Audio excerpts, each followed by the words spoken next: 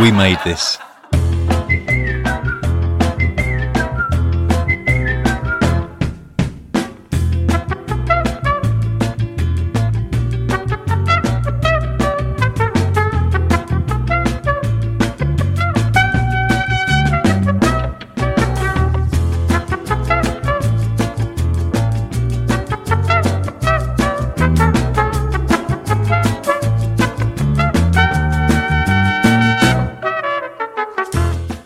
And welcome to You Have Been Watching, a podcast devoted to looking in depth into the fascinating curiosity that is the British television sitcom, part of the We Made This podcast network.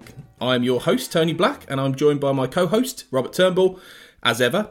And in this episode, we're going to break a little bit from our format, which has been looking at particular shows so far at once at a time.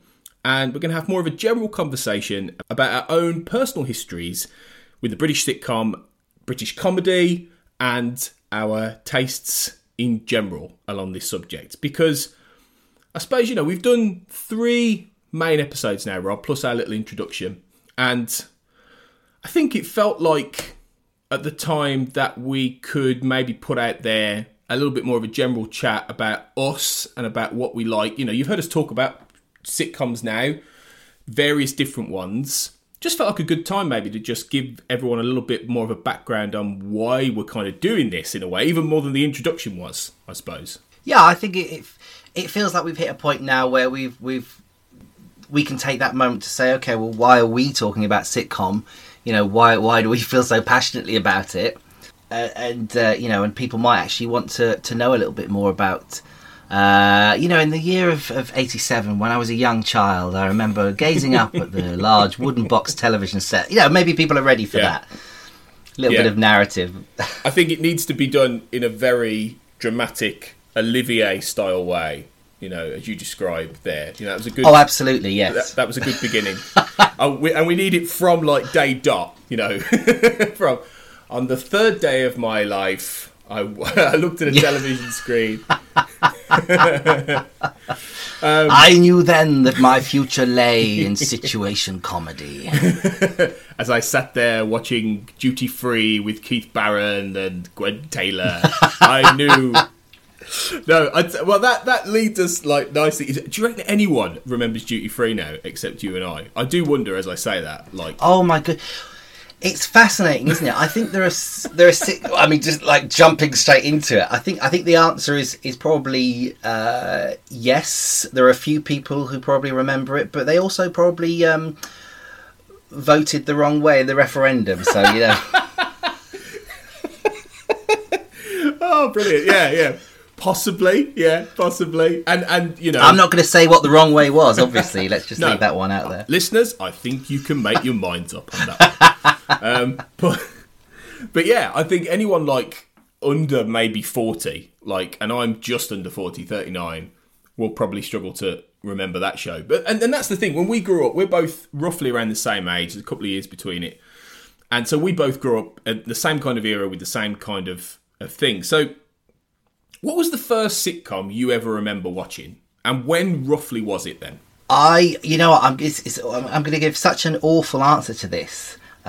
I can't really remember, but that's in part because I watched quite a lot of them from a relatively early age. So there are some sitcoms that really stick in my mind from when I was younger. So Dear John, that's one that sticks in my mind. I really remember Dear John. What was that one? So that was a John Sullivan sitcom, and it was about a man who basically this guy, hence the Dear John, the Dear John letter idea that and it was this guy in the first episode. His wife has left him. His wife has left him, and he doesn't know what to do, and he's desperate, and he has to move out and live in horrible digs, and so he joins a dating agency. Right. And the dating agency just has lots of weird, quirky people in it, and it's like Ralph Bates is the Dear John character, so it's this very sort of hangdog, kind of slightly miserable. Belinda Lang was his his wife who leaves him and stuff. from 2.4 Children, so she has sitcom chops herself. Yeah. So it must have been what's his face that she got together with, and Second Thoughts, actually, weirdly, Second Thoughts. Oh yeah, although that's a bit that's quite a bit later. Yeah, but interesting. That was a radio sitcom, and I used to listen to it on the radio in the late 80s. Yeah, and then got really excited when it moved to TV. But it's stuff like that. So it's like Dear John, Just Good Friends, also another John. I've just realised these are all John Sullivan that I'm talking. Yeah, John Sullivan's romantic comedy sort of vein as well. It's very different. Yeah, not the same as Only Fools in many ways, you know. No, not really. I think it's. I mean, I'm sure we will do not just Only Fools. I'm sure we'll do John Sullivan. Yeah. An episode at one point, because I think his career was just fascinating. And we've talked about doing romantic comedy as well, like generally. Yeah, absolutely. Which he will feature quite heavily in. But yeah, Citizen Smith, another one of his that I watched when I was a kid. I think, it's super vague. I can't really say for sure. There are lots of these like really old sitcoms. So I was like watching sitcoms a lot when I was quite little, like too young to sort of understand them, I suppose, properly. So a lot of the sitcoms I watched were sitcoms from just before I was born. So a lot of the To the Manor Born and this kind of stuff, sitcoms that had started in the very, very late 70s and ran into the early mid 80s. And I probably was getting into sitcoms in the early to mid 80s. It's like you say, I'm a couple of years older than you, and without wanting to bore with my life story on this one, I think I've touched on this before briefly, I think, in another episode. So I was home educated, and so growing up when I was younger, I don't know if anyone will remember this, but BBC Two and Channel 4, they used to show schools' educational programmes in the morning. So from about 9 in the morning till 11:30, midday, both those channels would show educational schools programmes. And so being home ed, my sisters and I, we would watch a lot of these programmes in the morning. And they had, like you would send off for like packs and you sit and do, work and stuff along with them.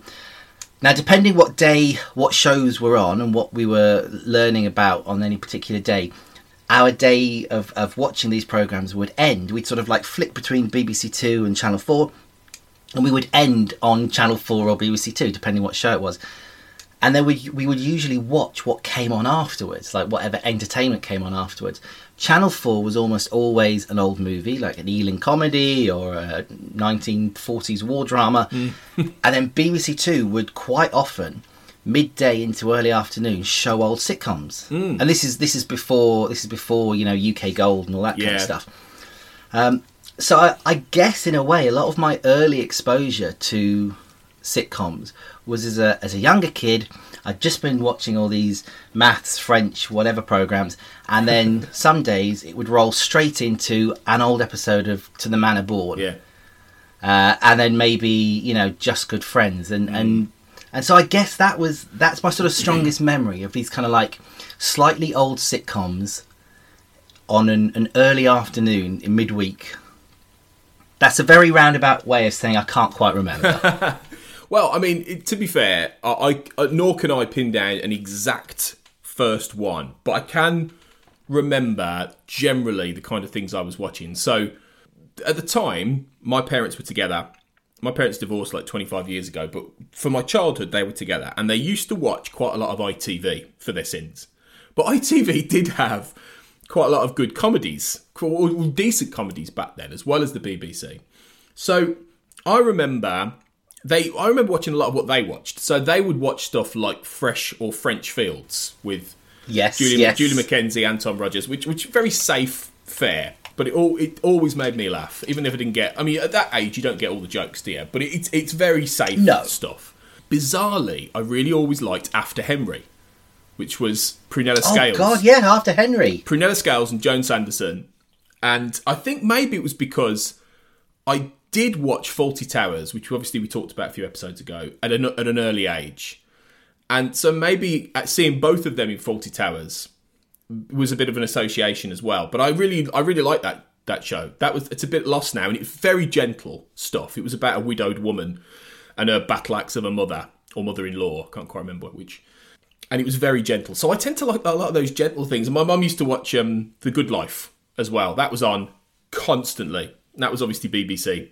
But I mean, The Good Life was, again, fairly gentle, but that was actually quite witty and a bit naughty deep down as well. So I quite, it had a bit of cheeky, sexy stuff in its DNA. But then also, and this isn't strictly a comedy, a comedy or definitely a sitcom, but one of the earliest shows I remember, and I might have mentioned this before, and one I absolutely adore to this day, was A Vida Sem Pet, because that was on, early to mid 80s. So I was very, very young, and it was always the second series where they end up in Spain. And that was around 1986. So I would have been about 4 or 5.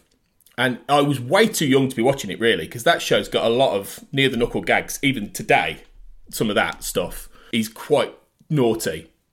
So I was too young, and I didn't get it all. But I found Jimmy Nail in particular hilarious. So even though I didn't get everything he was saying, and that stuck with me. So I think it was quite a combination of quite safe stuff that my parents were watching, with the odd little bit of maybe something that I shouldn't have been seeing at that age. But they imprint on you, don't they? And it's interesting how things that parents watch, you end up watching by osmosis as well when you're that age. Well, obviously, really, because you're watching at that as well. This was the 80s and the early 90s.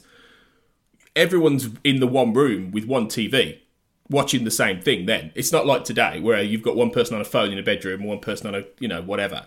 Everyone was just in the living room, weren't they then? So you watch the same thing. Well, I'm gonna sound horrendous here. Sorry.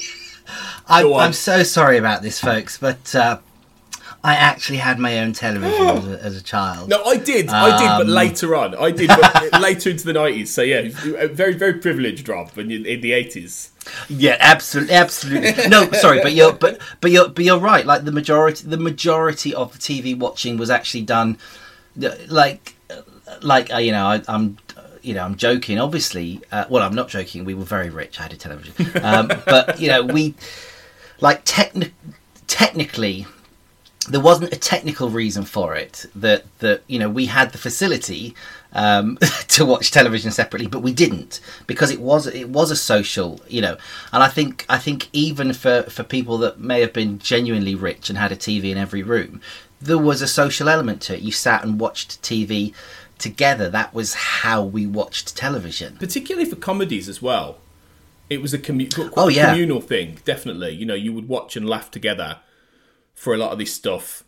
Was that one of the reasons you sort of were drawn to this kind of format, because of that communal aspect, or the fact that it was a family endeavour? What do you think it was that really made you love the sitcom at that age? It's really tricky, because it's like we all like different sitcoms for different reasons, like on an individual basis. My personal preference is probably more of the slightly, I don't want to say the surreal, but the slightly edgier, more creative sitcoms. And actually, that was my parents' preference. So I used to watch all these old, maybe not quite the flip side of your parents, but you're talking about kind of like the safe sitcoms and the friendly, the easygoing sitcoms. My parents weren't particularly into those sitcoms. My parents preferred the sort of the alternative comedy sitcoms, the edgier sitcoms, if you can call it edgy. I hate edgy, that's a terrible word. But they preferred the slightly the slightly more surrealist, close to the knuckle stuff. Yeah. And so I used to watch those with my parents far more than I watched the friendly, jolly, safe ones. And I think that for me there was definitely this sense of connection with my parents. So if you sit down and you watch a comedy, a good sitcom can get laughs from multi generations. It's like, obviously some sitcoms are borderline family sitcoms. Keeping Up Appearances, that's more or less a family sitcom. You can watch that with granny, you can watch that with your little niece and nephew, and so that's going to get people laughing at various different things. The kids laugh at someone falling over, the parents laugh at a suggestion of an illicit affair and all that kind of thing. And I think for me, sitting and watching sitcoms, especially, say, I don't know, like Blackadder, that kind of thing, sitting and watching those with my parents, those sitcoms which are a little bit clever, maybe a little bit naughty, maybe have a sort of an edge of sophistication. It was a real, without sounding cheesy, it was like a bonding experience for me. And I used to actually really like the moments of like my parents guffawing with laughter and me not understanding what a joke was, and then them kind of explaining it to me. And I don't just mean sort of explaining the sort of the ABCs of it.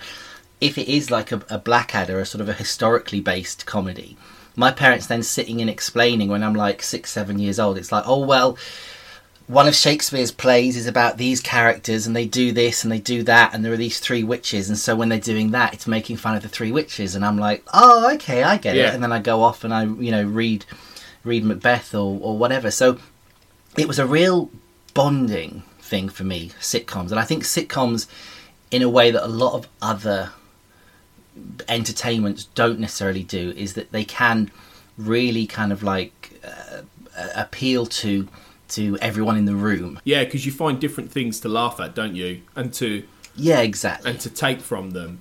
I don't really remember having those kind of conversations with my parents about stuff like that. I remember watching that kind of thing when I was a kid on the downstairs television. But yeah, when I got into teenage years, mid-90s-ish, I had my own TV upstairs.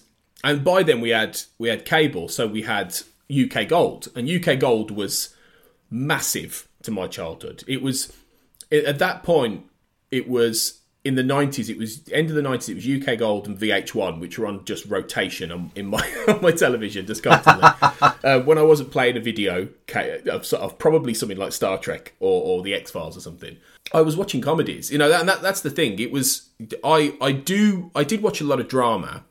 It's funny because we made this. We've got a show called Right in the Childhood, which is all about childhood shows that you love and you remember, and there's a guy who's roughly my age, maybe slightly older, doing the stuff that we grew up with, and then there's a younger guy doing the stuff that he grew up with. And honestly, I don't remember watching many childhood shows. That's lots of the ones that he's talking about that were from the 80s. I'd never watched that because I was watching sitcoms or I was watching dramas, and quite often American dramas as well. So I kind of think that I've got a bit of a blind spot for kids shows. Not all of them, but some of them, because I was more interested in watching old repeats of Only Fools and Horses on UK Gold, and that is probably where I saw stuff for the first time that was a little bit cleverer. It would have been where I saw things like One Foot in the Grave or Blackadder as well. But I didn't really have those interactions with my parents where we discussed that stuff. It's the sort of thing I'd love to have if I'm lucky enough to have a child one day. I'd love to do with a child and sit them down watching sitcoms of yore and talk about them, definitely, because I think that's a lovely experience you had there where you were able to go off and look at things after you'd spoken about something in Blackadder or whatever with your parents. That's really nice. I mean, I'm kind of lucky, and it's like, and I won't kind of like harp on about the home ed thing, but obviously that created a very different like dynamic and a very different daily schedule as well.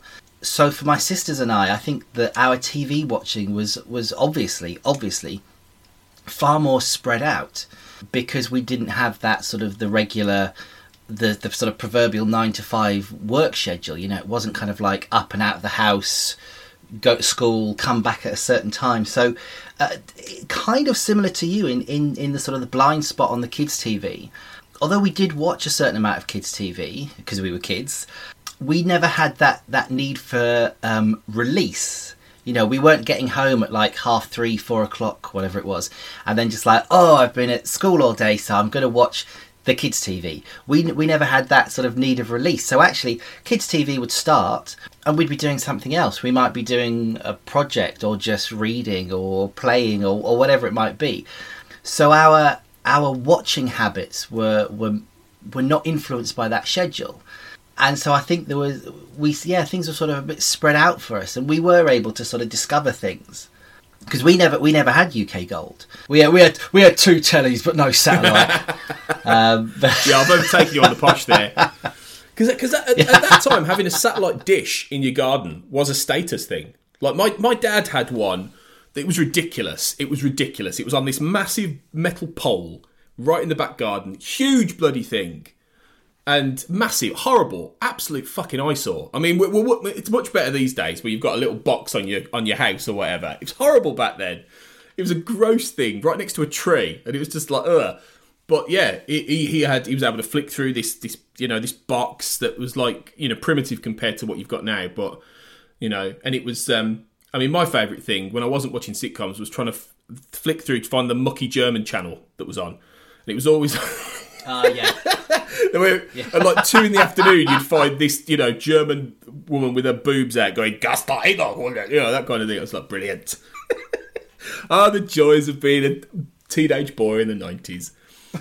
But, yeah, so like it was a bit of having something like UK Gold in a way, having cable in that way, satellite was a luxury in some senses. So, people take, things like, all the satellite channels now for granted, cable channels now for granted. But yeah, to be able to have all of those sitcoms there, on rotation. I mean, it was a goldmine to discover stuff, really. Not that I necessarily watched all of the old stuff all the time. I didn't necessarily watch all of Porridge, or I didn't necessarily watch all of Hancock, say. But it was on. So it was. I would see episodes and I'd see things. And I think it was a massive, influence in many ways to hook you into all those different styles of comedy. Yeah, I think definitely, and because it's a concentrated feed as well. It's like it's not, it's like I say, whether it was down to my schedule or whether it was down to my parents having an interesting comedy anyway,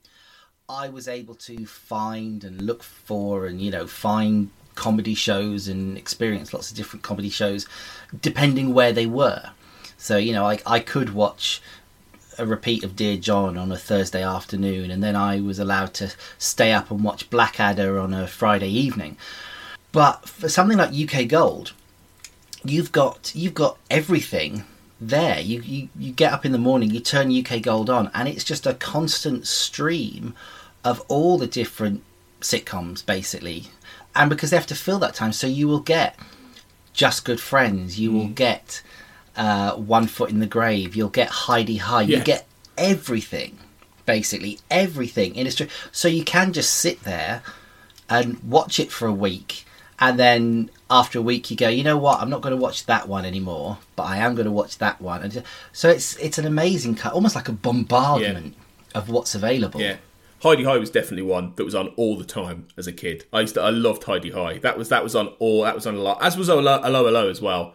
And I know we're going to do an episode where we're talking about some of these in the not too distant future, I think. But they were always on. They were those 80s quite camp and cheeky sort of seaside postcard sort of sitcoms. Yes. But they were just about okay enough for kids to watch. In that era, I mean, in this day and age, I'm not sure they would be in a way. I don't know if a lot of parents would actually go for it in the same way with the level of innuendo. But back then, it was fine. I think our generation were a generation of watching completely inappropriate things at completely inappropriate ages. Well, yeah, that's just how it was. If it wasn't this, it was sneaking off to try and watch like Child's Play 3 when you're like 10 years old. Do you know, that kind of thing? Trying to find horror movies. But that was admittedly part of the fun of it, and it was a bit different before the age of the internet. It was different. It was different in that it almost wasn't as risky in a way. I don't think you had necessarily a whole generation of really damaged people grow up because they were watching Hello, or they were sneaking off to watch a horror film, as much as they were at times inappropriate for the age group. I don't think those kind of comedies, because I mean that's the thing. When we look at it in terms of the era of when we grew up, in terms of sitcoms and comedies, was it at a point, the 80s and the 90s, was it at a point where sitcom was evolving into something else? Because I sometimes think you have some of those sitcoms that are quite innuendo based, more in the 80s. But then you've also got like Men Behaving Badly, which was a massive sensation in the 90s, and that was full of that. That was full of really kind of, sex jokes, naughty jokes. You've got stuff like Game On in the 90s as well, which I really liked when I was a teenager, because every teenage boy I think I ever knew fancied Samantha Janus in that show. And, she was, it's just, completely. So, like, you have those kind of shows as well, but it felt like things were starting to change a little bit from when maybe our parents grew up watching the 60s, 70s stuff that definitely influenced those things. But do you feel like we grew up in an age of changing sitcom in many ways? Yeah, I mean, I think that for us, and we're really talking about the 90s here, like maybe a push the very late 80s, but mostly kind of like the big chunk of the 90s. I think that was the last great wave of studio sitcom, and it was the last big evolution of studio sitcom before we shifted to the kind of the single camera, moving out of a studio kind of format, which is more favoured today. And I think and again, like we'll probably do an episode focused on this more, the kind of the history and the evolution of sitcom. But I think definitely you can see the steps, and it's kind of like, I think from around the mid 60s up until almost the mid 80s, things were kind of the same. There was a general format of a safe, reliable sitcom was a kind of a living room with a family, and there's usually a dad and a mum, and there might be some teenage kids, and that was kind of like it, sort of like the Bless This House kind of template. And obviously there were exceptions to the rule, and there were sitcoms that kind of like skewered that idea, but the fundamental sitcom sort of like baseline was that kind of Bless This House. And that kind of like went on, you had like Terry and June and stuff like that came from, George and Mildred's a spin-off. George and Mildred. But like George and I love George and Mildred. Yeah. I like George and Mildred more than Man About the House. Well, I had no idea for years that George and Mildred was a spin-off to Man About the House. I had no idea about that. Oh, God, yeah. Until suddenly Man About the House Yeah. George and Mildred is to Man About the House what Frasier is to Cheers, in my opinion. That's amazing. Yeah. No, it is. Because George and Mildred was absolutely better. Like, from what I haven't seen all of Man About the House, or all of George and Mildred, actually. I've seen more of George and Mildred. But definitely, it was absolutely the better show. And yeah, but they were very much at the ending, or had finished at the point where I was being born, and maybe I don't know about you, maybe as well. I think they were stuff then that I don't know if they were quite on as hard rotation repeat wise as more of the modern stuff then, in a way, like Only Fools and that kind of stuff. It's hard to say. I mean, like, again, it's like I'm a couple of years older than you, which in the grand scheme of things is not a big deal. But actually, for the early 80s, the sort of the 2 or 3 years between us can make quite a big difference. So when you were 3, I was 6.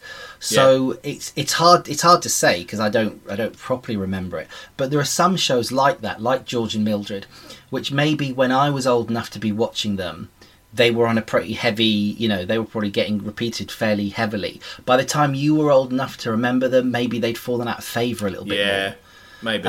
It's hard to say, but that couple of years just between us could be all the difference. No, it is, because I have this exact same thing with my wife, because I'm 5 years older than my wife.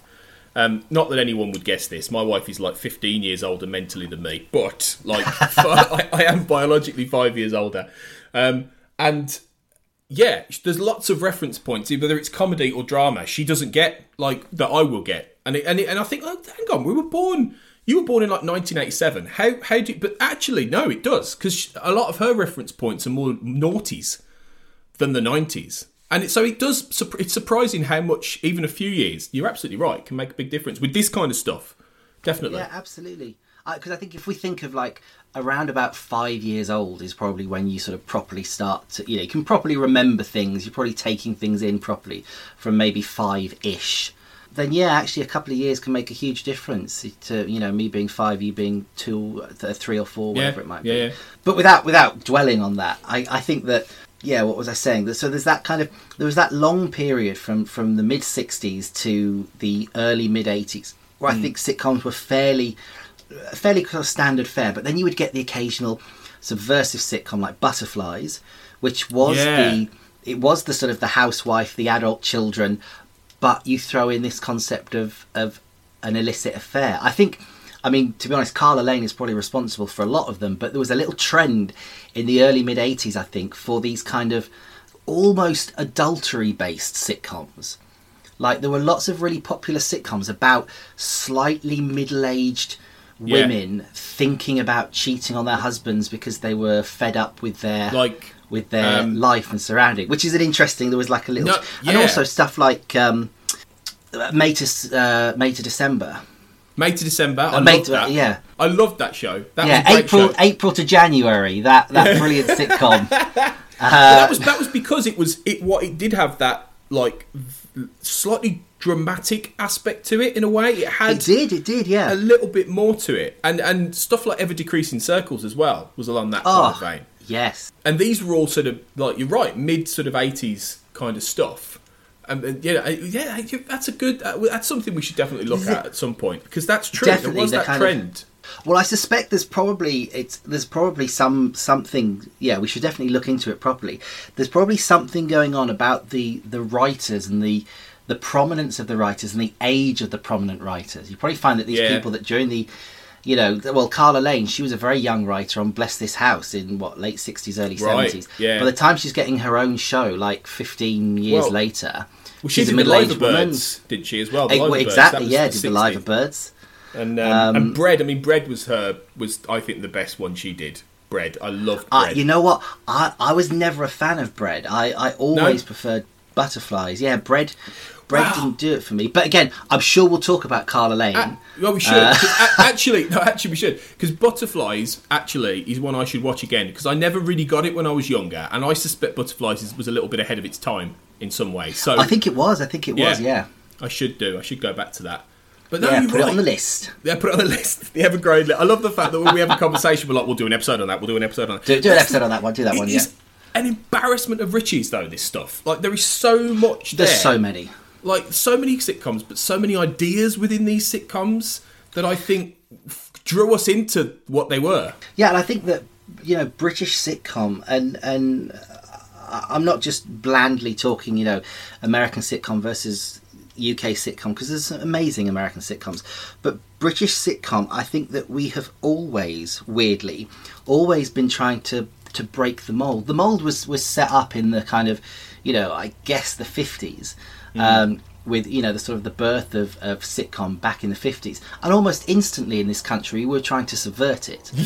And you look at even like the Likely Lads, like the Likely Lads. I mean, that's kind of like, we take the sitcom format, but instead it's going to be about two young working class lads in the north that have don't know what to do with their lives, and it's like, okay, so you're already subverting that, and then it's Butterflies, April to February, all these sitcoms going on. So there's an awful lot of that going on. And I think after this huge long spiral, to kind of like come back to what we were saying about the period that we were watching them, or at least let's say our teenage period, probably the most influential time in terms of comedy for us.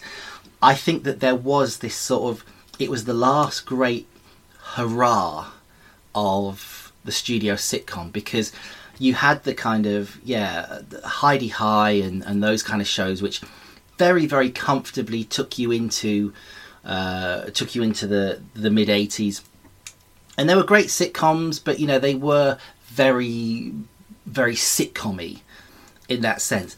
And then all of a sudden, the end of the 80s, the beginning of the 90s, you get stuff like even stuff like Waiting for God, which on the surface looks like a very safe, comfortable sitcom, but it's just a little bit subversive. Yeah. Just a little bit, This idea of old people being outrageous, and and it's very tame by today's standards, but it was just a bit cheeky. Yeah. And then you've got One Foot in the Grave, which of course is one of the darkest, most sinister dramas ever put to screen. And became like this massive sitcom.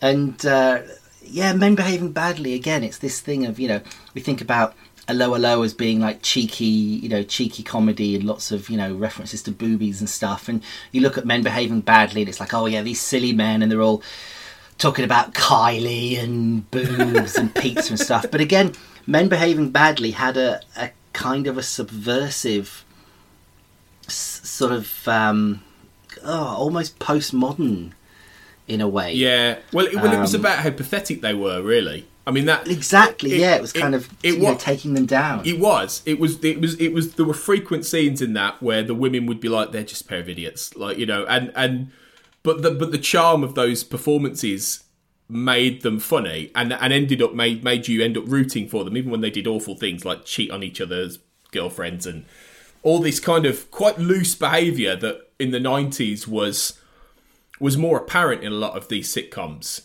and you would see it almost, that postmodern sort of deconstruction of a lot of this stuff. And that was obviously when we were teenagers growing into adults, at that point. Yeah. That's where sitcom was starting to reach that point before, as you say, the big change, the particular change point from when the studio sitcom sort of went away.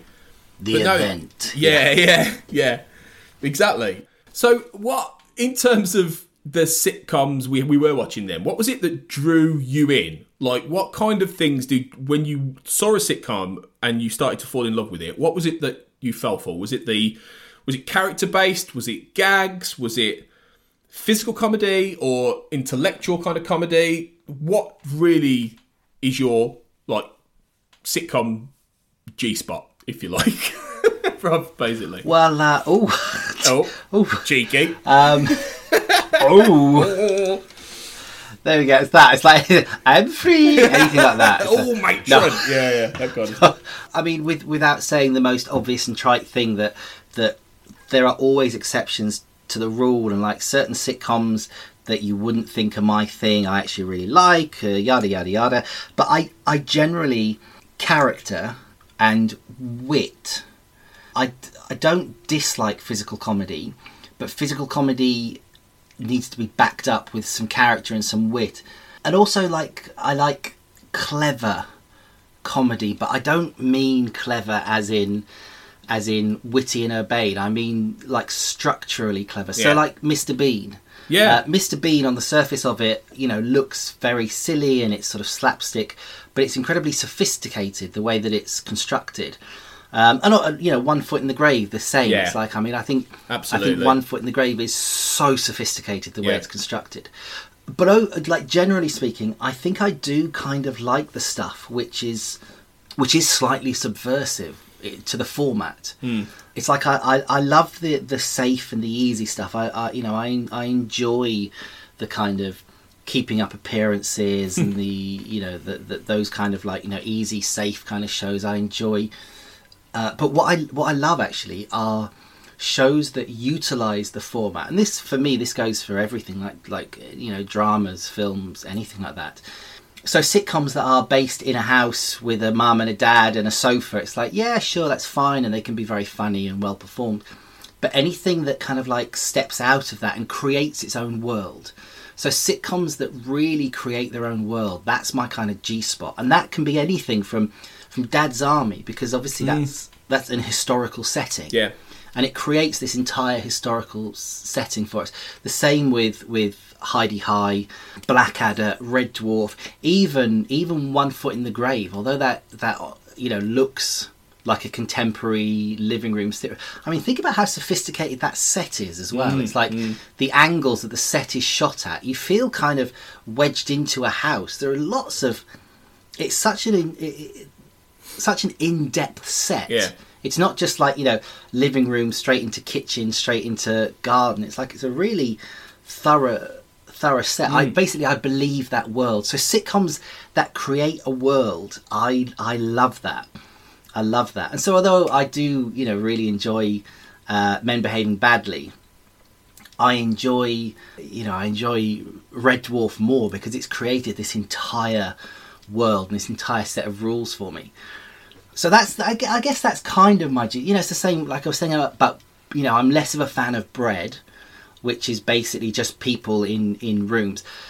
But I really like Butterflies because it's incredibly well written characters, superbly performed, like an absolute, like, apex cast. You really need to go back and watch some more of it. It's an absolutely fantastic cast. But again, it's subversive. It's playing around with the format of sitcoms. So yeah, I kind of like those the real kind of like world building stuff. That's my soft spot, if you like. Yeah.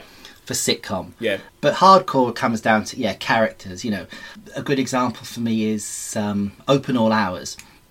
I don't think it's a particularly well written sitcom, but the actors and the performances elevate it to A-list for me. And it's the characterization and the performance in that like really lifts it for me. How about yours? What are your kind of G-spots? Well, I mean, just on that topic, and we are going to talk about Roy Clark, I think, eventually more, but I feel that way about most of what he does, in that it is not necessarily the greatest writing in the world, but the actual character comedy of it, and the whether it's a Ronnie Barker or a Patricia Routledge, doing this kind of stuff, they're the people who bring this alive. And I think that's a case with a lot of the comedies that I really go for myself, actually. It's when you have a particularly outstanding comic performer make something of material that isn't in any way bad, because I think the best sitcoms really are a package. I think it is a combination of great writing, whether it's gags, whether it's character work, whether it's... I mean, I'm a big sucker for physical comedy. I mean, I really, really am. It's the most cliche thing in the world, but I think one of the best Only Fools and Horses gags is when Del falls through the bar, which everyone has seen that clip a million times. Whilst agreeing but not disagreeing, I would up that one and just say it's the chandelier. Oh, the chandelier! Yeah. The chandelier is amazing. Like that is... Yeah, maybe not the same kind of physical comedy, but that's just an outstanding gag. It is, isn't it? It's brilliantly executed as well. So in terms of how it's visually put together, how the director stages that is pitch perfect completely. And that's one of the reasons One Foot in the Grave is a favourite as well, as you said, because you have so many instincts there. That is one of the complete package sitcoms for me, because it brings it all together. It brings together physical comedy, it brings together wit, it brings together intricacy and world building, like you say, and it brings together not just an actual gag, but it brings together the visual execution of that gag, which quite often is what makes it funny. And this is why David Renwick is one of my favourite writers generally, not just with comedy, because he's incredibly interesting to read about or listen to, and about how he constructs a gag and how he sees a gag. And he must have been a nightmare, really, because he was effectively a ghost director on that show, because he was there constantly telling... But it made it funnier, because he understood how to execute a gag from... that it's not just about what comes out of someone's mouth. And I think that's something that the best sitcoms, even though most of them don't have the intricacy of One Foot in the Grave, they don't necessarily need that. Well, Only Fools and Horses doesn't need to have that. It doesn't have that all the time, but it doesn't need that. It can still do that. So I think for me, it's when you get something that taps into those different kinds of areas. I suppose it's a bad way of answering, but I want all of it. But I agree. I agree with you. I know you do as well. No, yeah. But so I don't know if I have a particular one thing in a way. I feel like it's when you see them. I suppose the sitcoms that I'd be less bothered about are the ones where they aren't necessarily doing more than one thing in a way, or maybe for me, I'm less a fan sometimes of the alternative stuff myself. I feel when a sitcom goes a bit too heavy into surrealism, and to be honest, I am struggling to think of an example here, but I maybe sometimes I switch off, because I feel like what I really want is a performance that elevates what is probably already good material, but then can bring in some of these different strands, bring in a great pratfall, bring in something that will make me think as well. Because when I look at a lot of these comedies and I watch a lot of these comedies now, there's always stuff. Quite often in British sitcom, it's quite often tragedy that underpins a lot of it, you know. And I'm fascinated by that and what it brings out. I'll never forget, I think it's the episode Happy Families of Only Fools and Horses, where Rodney gets married. And at the end of that, Delhi's on his own in the reception. And it's before he meets Raquel and he ends up, you know, happy and has a child. But he's really sad at that point because he's on his own. His brother's got married. His friends are all married and everything like that. And he hasn't really got anyone, you know. And you really feel that it's really poignant. It's really powerful. And that's what great sitcom can do, I think. Yeah, I agree, and I think that we do that quite well in British sitcom. You know, that you look at American sitcom, and American sitcom quite often will have the little, you know, you have your sort of there's like 18 minutes worth of comedy, and then you have 1 minute of kind of like, oh, but we've learned a lesson now, and then you have 1 minute closing gag. Whereas in British sitcom, I think that you can have these little bittersweet moments throughout an episode. They can fuel an episode. And then some British sitcoms, the whole episode can just end on a complete down. And Only Fools and Horses, I think, is a fantastic example of that. And I love it. And yeah, it's like the whole package. Like Only Fools and Horses is at moments it's fantastic drama. Yeah. And very sort of socially relatable drama. And there's like, there's an episode where Del Boy gets beaten up on Rodney's behalf. I forget the episode now. But Rodney comes in and he thinks Del Boy's screwed him over and he's drunk and he's basically screaming at Del Boy through the bedroom door about what a terrible brother he is. And Del Boy's just sat on his bed covered in bruises because he's had the shit kicked out of him to protect Rodney. That never gets addressed. There's never a point where Rodney finds out and feels sorry for Del, and Del just kind of like, and it's like that level of drama that they can play with is brilliant. Oh my god, one of my favourite Christmas episodes of that show, very early on, is where Del meets a girl, and she's got a little boy, and Del spends time, and he basically wants to marry this woman and be a stepdad, and he's looking at how to get a proper job and become respectable and all this kind of stuff. And then her ex comes back and she leaves Del, and it's absolutely heartbreaking. And this is like the Christmas special in an 80s sitcom. And it's like, ha ha ha ha, oh, Del's just had his life destroyed. But I love that, and it's that kind of sense of the whole package, which I think a lot of the sitcoms that we're talking about here really do kind of like, they have that characterization, they have that sophisticated comedy, and they have that element of drama, whether it's tragic drama or sympathetic drama. It's all there. Pathos. And I think that's a lot of what I look for. Yeah, definitely the same. Pathos is what we do so well, I think, in British comedy. Absolutely. Like the ability to really, and I'm not saying American comedy doesn't do it, because it does, and other comedy in other countries will do it as well. But I think we're particularly good at it because I think there is always that sense, and we've talked about it a couple of times already on this show, but there's always that sense that underlying a lot of these characters is real sadness, is real tragedy, is a real sense of not really being who they want to be, or not achieving in their life what they want to achieve. And that is what fuels a lot of the comedy in Britain. And to this day, it's still the same. It is still people who have underachieved, or people who are trapped in scenarios, or, they're not. I mean, it's so fascinating to see the comparison. We talked about it in our episode on The Office, but I'm still working my way through the American Office, and I'm at something like season 6 now, and I'm at the point where you really are rooting for Michael Scott, the character, to be with a woman called Holly, who he's met, and it's a bit of a romance that hasn't quite got there yet. And they're obviously great for each other, but they're not in the same place in many ways. And it is fascinating, and I think you never would have done that with David Brent. You never in a million years would you have had that plot line, because it's impossible. Whereas with Steve Carell and the way that character's built up, he's still an absolute idiot, but you like him and you want him to be happy and you want him to succeed. With Brent, it's totally different, and I'm not going to go into all that like we did a couple of weeks ago, but it's the same principle in that the difference between how, in particularly American comedy, you end up wanting to root for these people to succeed, and you're confident they're going to be okay, and most of them are going to succeed and they're going to be fine. Whereas in British comedy, you're rooting for them, but they will always be the underdog, and they will always, in some way, never achieve what they should, or what they want to, or what they can, or they will fail. And that is what makes them funny. And it's really, I mean, what does it say about the British psyche, Rob? That's what we think. Oh God, we do.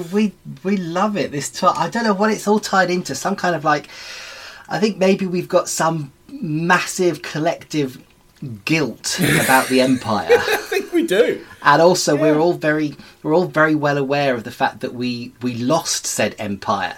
So there's this combination of feeling guilty about what our forefathers did, also feeling annoyed that we don't have what our forefathers had. Yeah. And now we just sit there going, yeah, well, it's shit, isn't it? Yeah, but we deserve it. And that's it. That seems to be our collective. Everything's shit, but we sort of deserve it. Well, that's it. That seems to be it. I think it will be interesting whether, as we grow older, as we grow into middle age and then old age, whether we will see sitcom change if Britain changes. Because we're at a bit of a possible sort of tipping point in this country now, in that, not to get too political, but politics is all through sitcom, and it's through comedy everywhere, really, when you look at it. But I think we're at a bit of a tipping point in that it could go one of two ways, I think, now, the UK. It could go into a world of horrible sort of Toriness, or it could go into a world of actually where we start to reconcile a little bit of our history and our past, and we genuinely come to terms with the fact that we're actually a bunch of bastards, and we have been for like 400 years. So if we can come to terms with that, right, as a country, maybe we'll start to see comedy reflect a renewed optimism about the future, and you will see British sitcoms start to go, well, you know what? Actually, maybe some of these people will make it and they'll be okay. And I'd be very interested to see, and I wonder if you're starting to get that already a little bit in some of the more modern shows. I don't know. That's something we should look at in more depth and try and compare whether we're seeing a change in optimism compared to some of these shows we grew up with. Yeah, I think that's a really interesting. And we should definitely try and. I suppose that there'll be certain shows that we do episodes on that conversation. This is probably a conversation that we'll continue to have. Yeah. I think it's interesting. Yeah, I think it's very interesting to see what will happen over the next sort of 15 to 20 years of comedy, as there's a new wave of comedy writers coming in. I mean, I suspect that let's say the lack of optimism, or at least that sort of self-deprecating thing, I think that might last a bit longer, because as the more optimistic generation comes along, they may be making comedy that's poking fun at the previous generation. Possibly. But maybe the following generation will have been lifted up. By the time our grandkids are making comedy, then British sitcoms might end on a slightly optimistic note. Yeah. Maybe. We're going to be the generation that they start taking them once they're living in like biodomes, because the environment's like a shredded heat blast. They'll be taking a piss out of us, going, you fucking millennials, you just lounge around thinking everything's fine. That's what it will be. Obviously, we talk with this show's about sitcoms, but we're also talking about sort of overlapping things. I think we're talking about comedies that are they, like The Office. Is it a sitcom? Does it have elements of other things? So, I mean, in terms of comedy, we would have had other influences as well. So, what kind of other things for you have came in when you were younger, when you were growing up? In terms of whether it was movies, whether it was sketch shows, stand-up comedians. What sort of filtered into your love of comedy then? All of those things, actually. I mean, I was very, very into radio comedy when I was little. My father's a big radio comedy fan. Yeah. Radio 4 was always kind of like playing in the background, and see sort of like shift from the news, and then at 6 o'clock there'd be, whether it was Just a Minute or, old repeats of the Goon Show and stuff. So radio comedy was very big for me. And also as a kid, a young kid, I could go to bed and I could put on cassettes or records, as we had in those days. Cassettes. Yeah, so cassette. So I had a massive record player in my bedroom, about the size of a sofa. It was insane. Yeah. It's this ridiculous They were thing. crazy. But yeah, so I actually would like, go to bed at night, listening to old episodes of Round the Horn and stuff like this when I was little. So radio comedy actually was always really, really big for me, kind of influential. And of course, a lot of those comedies were sitcom or at least sitcom adjacent. Hancock's Half Hour. I loved that on the radio, and I used to watch the TV versions as well. Well, a lot of them started on radio, didn't they? A lot of these shows that we like. Oh, yeah. This is it. I mean, even now, a lot of the a lot of sitcoms start on radio. Yeah. Miranda was a radio show first, and then kind of like shifted to TV, and that's not that recent, I suppose, but relatively recent. But I was also radio comedy was a big thing for me, and that was obviously very closely tied to sitcom because of all those kind of like crossovers. But yeah, films. I mean, I kind of said briefly earlier about the fact we watched a lot of old films as kids, so we were watching a lot of those kind of everything from Ealing comedies to Norman Wisdom movies to Tommy Steele, the old Bing Crosby, Bob Hope, Road to movies, all these kind of things. And of course, like American sitcom, not to do it a disservice in terms of its influence in my comedy taste. It's like, again, like very, very early, like, Channel 4 at like 6 in.the.morning would show old episodes of, Mork and Mindy and Taxi would be on, BBC Two on a Friday afternoon and all this kind of stuff.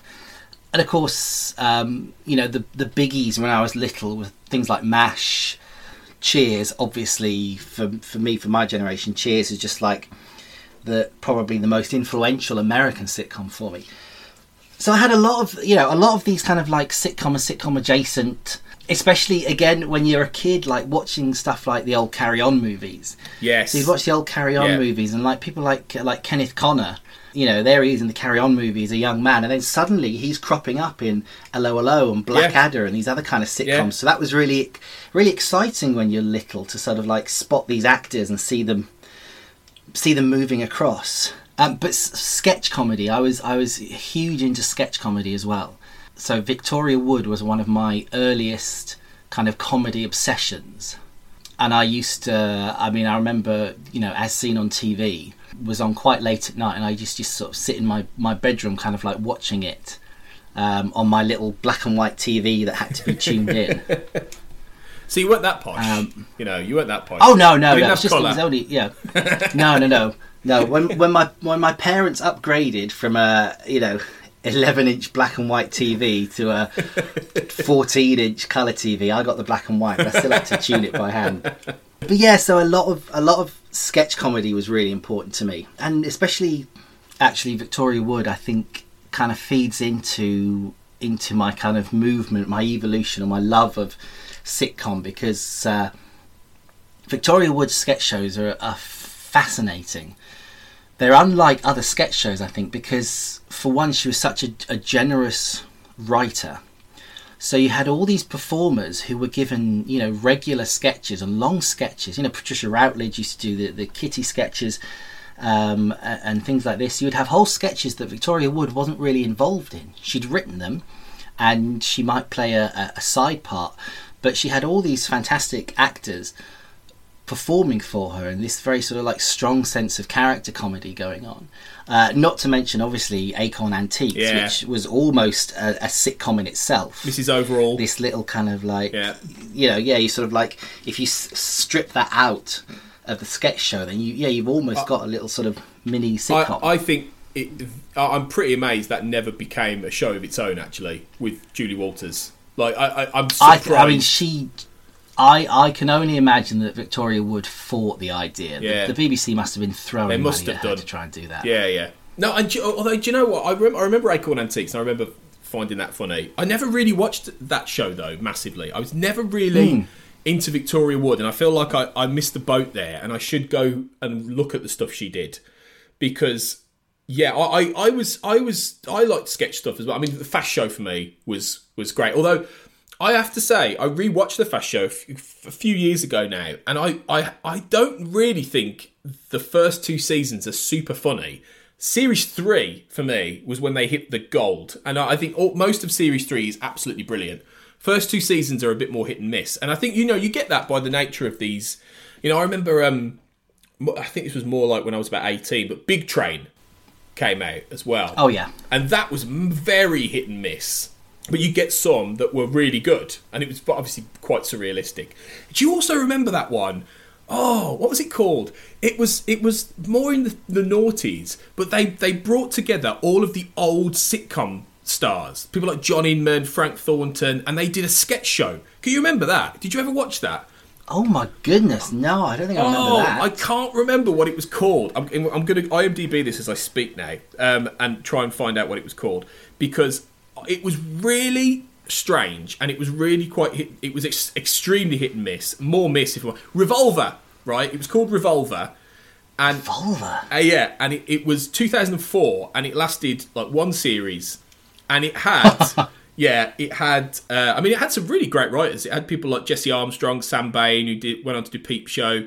But it had everybody. It had all of them, like Gordon Kay, Lionel Blair, like Leslie Phillips. They were all in there, and Bobby Ball, Rodney Bewes. It was fascinating because they were doing these very modern sketches, quite surrealist, but it was all these old performers.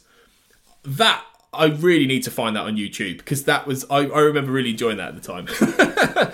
See, I either missed that altogether or I've blocked it out of my memory. I can't. I mean, a lot of it was poor, but it was great to see these actors, on again, and they were much older.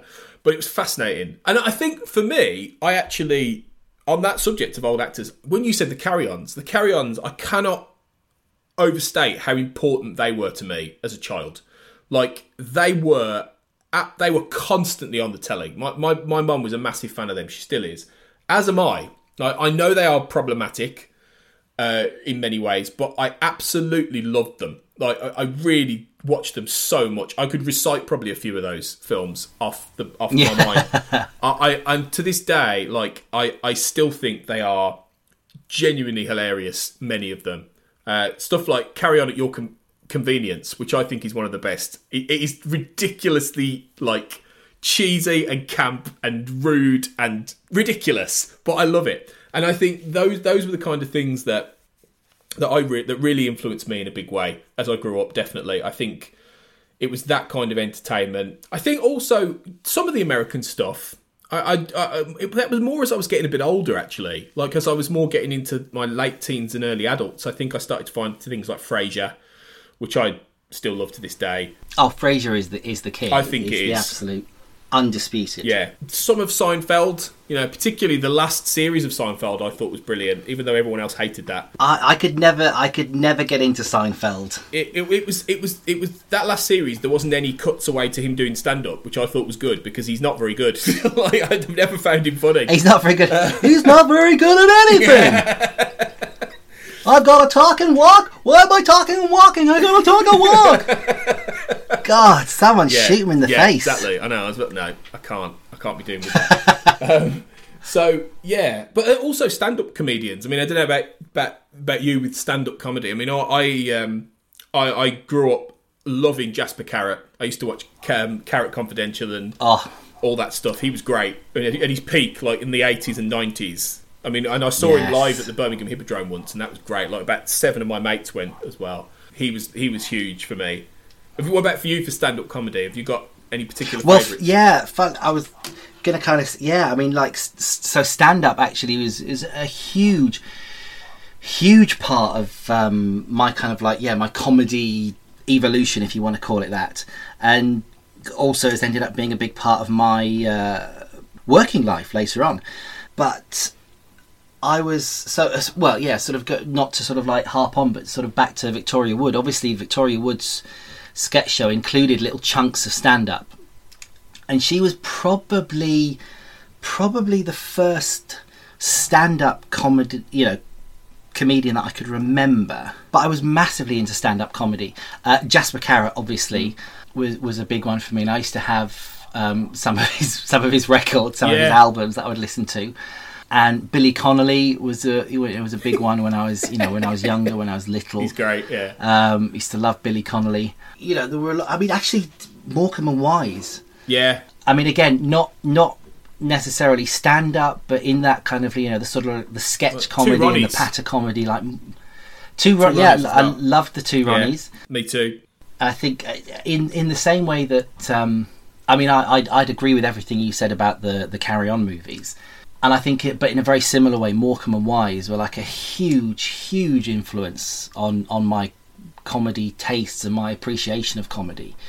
And then as I got older, it's like, Jack D I was a big fan of Jack D, and Eddie Izzard and these kind of people. Ben Elton, actually, when I was very little, I used to fucking love Ben Elton when I was a kid. I used to watch, stay up late night and watch Ben Elton doing jokes about Margaret Thatcher and British Rail, and I barely understood any of it. But I was like, I fucking love Ben Elton. He's fantastic. The delivery, isn't it? I think a lot of the time with these people. Well, I think it is. That's it, isn't it? For stand-up comedy. And I know we're obviously talking about and focusing on sitcom, but I think it is fascinating how so many of these other influences that we're talking about are sitcom adjacent. It's like, I think that, you look at the Carry On movies, and there are elements of the sitcom format in those movies. Yeah. You have the same actors playing similar, characters and character archetypes. You almost have catchphrases. There's a sort of a comforting nature to those movies that you also get from sitcom. And again, with like stand-up comics, a lot of the stand-up comics, like Ben Elton is doing stand-up, but he's also writing Blackadder and it's like all these influences that kind of like feed into each other. And stand-up comedy ended up becoming very big in my working life, because it was watching people like Ben Elton and Billy Connolly that made me want to work in TV, along with lots of other influences, and I was lucky. I then got to go and work on lots of comedy shows. Worked on Live at the Apollo for years and years. I worked on Live at the Apollo. So it was really interesting to grow up with all these influences, watching all these different shows and these different performers, and then to go on and to be able to be involved in making those shows and meeting those people who had made these shows that I loved.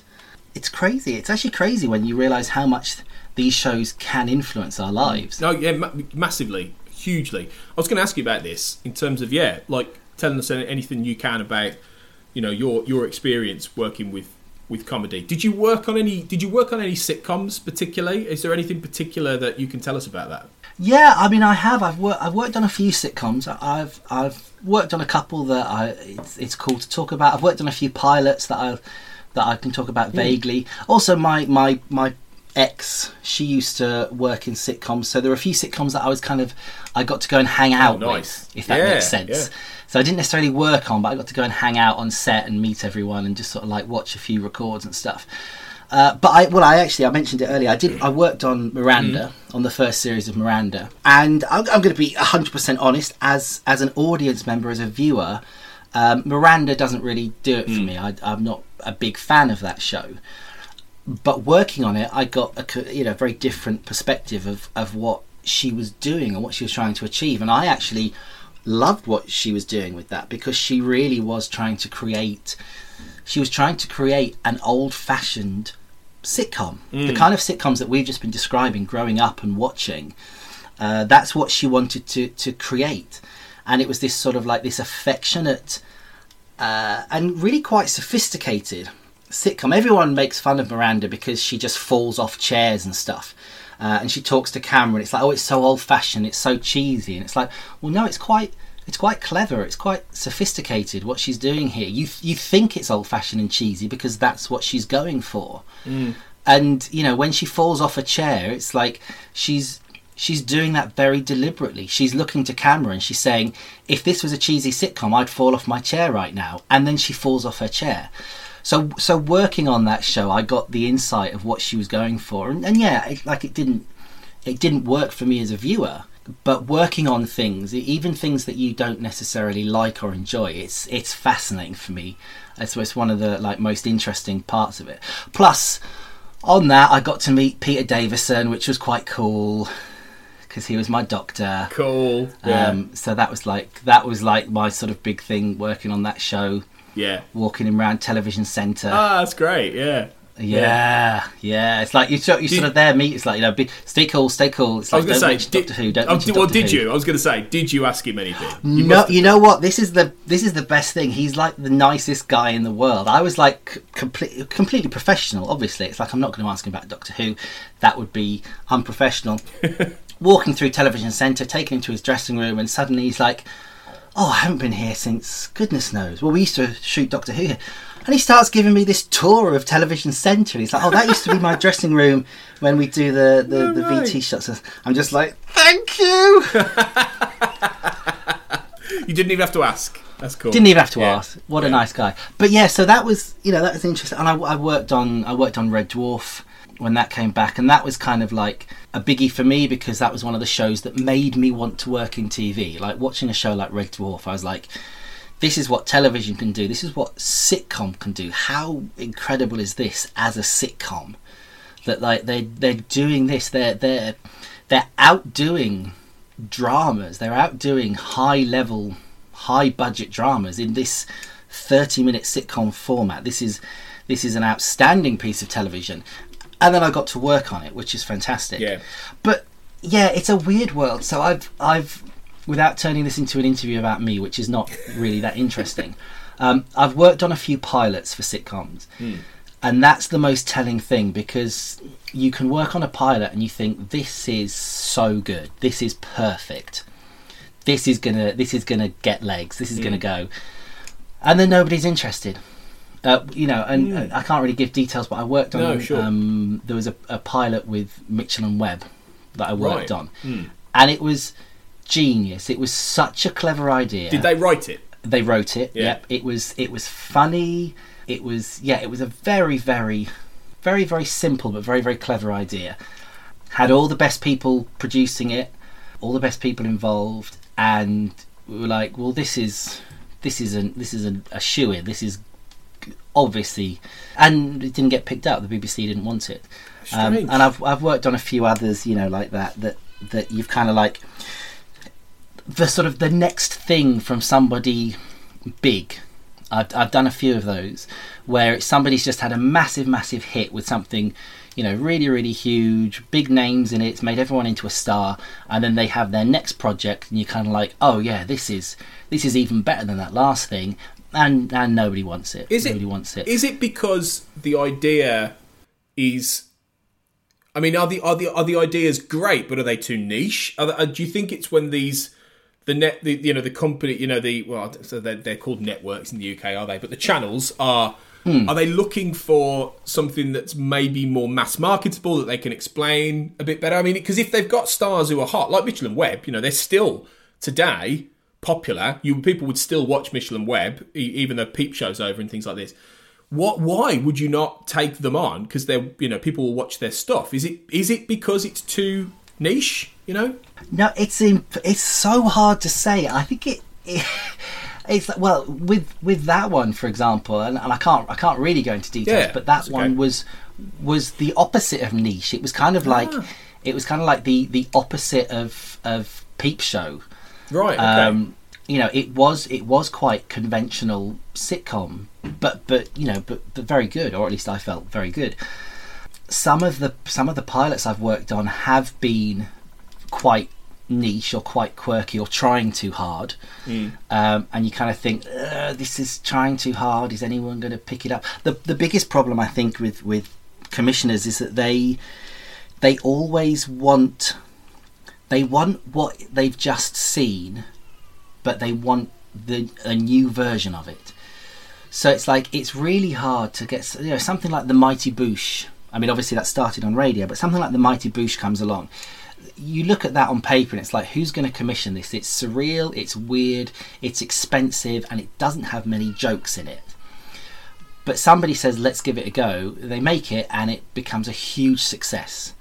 And then the commissioners, everything that gets put on their desk after that for a couple of years, they're like, okay, but we need the new Mighty Boosh. We need something which is like the Mighty Boosh. And what they fail to realise is that finding something which is the next Mighty Boosh is not looking for something like the Mighty Boosh. It's looking for something which is off the wall, doing something new, something different in that same way. And it's the same way with stuff like Fleabag. You know, now everybody wants Fleabag. Everybody wants the next Fleabag. But the problem is the next Fleabag is not something like Fleabag. The next Fleabag is something different. And I think the channels and the networks, and I've been in rooms where this very conversation has gone round in a circle, and it's painful to watch. Commissioners want the next surprise hit, and the only way you get the next surprise hit is to take risks and to take chances. And they don't like taking risks and taking chances, but they also don't like playing it really, really safe. They want something in the middle, which quite often then will lead to diminishing returns either way, I guess, won't it? You know, absolutely. Yeah, I think. Miranda. It's like I was talking about working on it, and also as a viewer. So Miranda became really popular, and I think it is because she managed to key into what we love about sitcoms from 20, 30 years ago. But it was slightly fresh, and it was slightly invigorated, and it was a little bit cheeky and postmodern. So she managed to make an old-fashioned sitcom, but she made it quite new. But then the BBC got a taste for trying to make an old-fashioned sitcom. And then you got stuff like, God, I can't even remember what it was called, but that awful thing that Ben Elton wrote about a town planning councillor or something. I think it did like one series. Yeah, it was... That rings a bell. Terrible. That rings a bell. Yeah, it was really, really awful. But it was that basically Ben Elton, he was tapped to kind of write an old-fashioned sitcom. And it didn't work because you can't just do that. The right way. The right way. Yes, that was it. That was it. And it was this sort of like in the wake of Miranda, trying to manufacture an old-fashioned sitcom. But the whole point of Miranda is that it all came from the right place. Because there was that weird point, the kind of pre-Miranda point, where you had stuff like The Thin Blue Line, you had stuff like Dinner Ladies, which was clearly an attempt to make an old-fashioned sitcom, but it was we were almost too close to when those sitcoms had been the norm. So it just felt a bit old-fashioned, a little bit old hat. By the time Miranda comes around a few years later, it's kind of like, oh, this is referential, this is nostalgic. Yeah, there's a slight distance, isn't there? And it sits along other things, and that's the thing. It is still that balance today, isn't it? Of trying to get these things right. I mean, I for instance, I would say Fleabag is an indication that I would say the next Fleabag, in some sense, has already happened. I think that's I May Destroy You. Because it's not... Well, yeah, actually, I was going to say this, yeah. Do you know what I mean? It's not conventional. It's comedy, but it's also drama. It's also really serious. It can be harrowing. It's a mixture of things. Because Fleabag itself would be a great one for us to talk about, but it's not conventional sitcom either.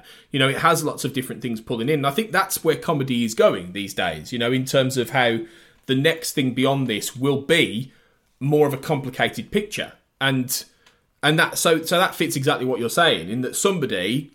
probably because it was relatively cheap to make, took a risk on... Well, not a risk, because Michaela Cole's already been building for a while, but they saw the potential in I May Destroy You, and it went on to be incredibly critically acclaimed, and that will gather more steam and word of mouth. I mean, she's just been cast in, like, Black Panther 2, so, it's certainly taken her career off. Do you know what I mean? These things tend to build. Like Fleabag, Fleabag was hugely more... popular and being anticipated by the second series than it was the first. The second series that originally was never even going to happen in the first place. Well, I think this has often been the case. I mean, you even look at stuff like, even stuff like Blackadder or The Office. It's like so many, Red Dwarf. Yeah. So many of the most popular shows. Oh God, Men Behaving Badly, even. These popular shows. It's like they only just managed to get a second series. And it's quite often from that second series that they become huge. Yeah. They sort of scrape through at the beginning, don't they? That's really, really interesting to learn a little bit more about your background with this. I dare say bits and bobs will pop up as we talk about different things over the time as well. So we'll learn a little bit more, and you'll give us some more insights. But it's really interesting. Yeah, I'll tell you who all the bastards are. Yeah. Just even if you tell me, and then we'll hint at it through the show. We'll put a bleep. Just a bleep. Yeah, we'll just bleep it. Put some birdsong in. But let's talk then. Let's wrap up then by talking about our favourite sitcoms. Then I mean, we this could go on for like hours. So we've sort of pinned it down to a top 3. Now I know we've got different sort of ranking systems for this. I'm going for my favourites. I'm not necessarily saying these are objectively the best 3 sitcoms ever.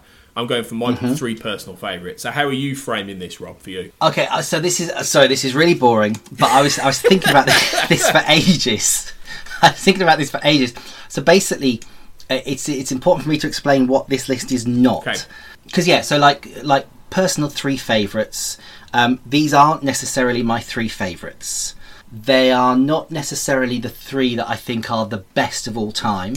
Because obviously there are some sitcoms that aren't my favourite sitcom, but they're technically really good sitcoms. And they're not even 3 that I would say, watch those 3 and this explains my sense of humour. But what these are for me, these are 3 that, in terms of this discussion we've had, these are 3 that really tie into why I love sitcoms. So, not necessarily my favourites, not necessarily, in my opinion, the best, and not even necessarily my sense of humour to a T, but these are the 3 that explain my relationship with sitcom. And to be honest, 2 of them definitely sort of, stretch across all of those lists anyway. So these 3 explain my relationship with sitcom. Okay. All right then, that's interesting. Yeah, we've gone from slightly different angles there. That's cool. That's cool. Okay. So, why don't you give us your first choice then, or however you want to do this. Cool. Well, okay. Well, so first choice then, I guess, is Blackadder. Cool. Any particular series? Yeah. So for me, it is genuinely it's all of it. Even the first series, which obviously is a completely different kind of format. All of Blackadder, including Back and Forth, and including Cavalier Years and Christmas Carol in particular, outstanding.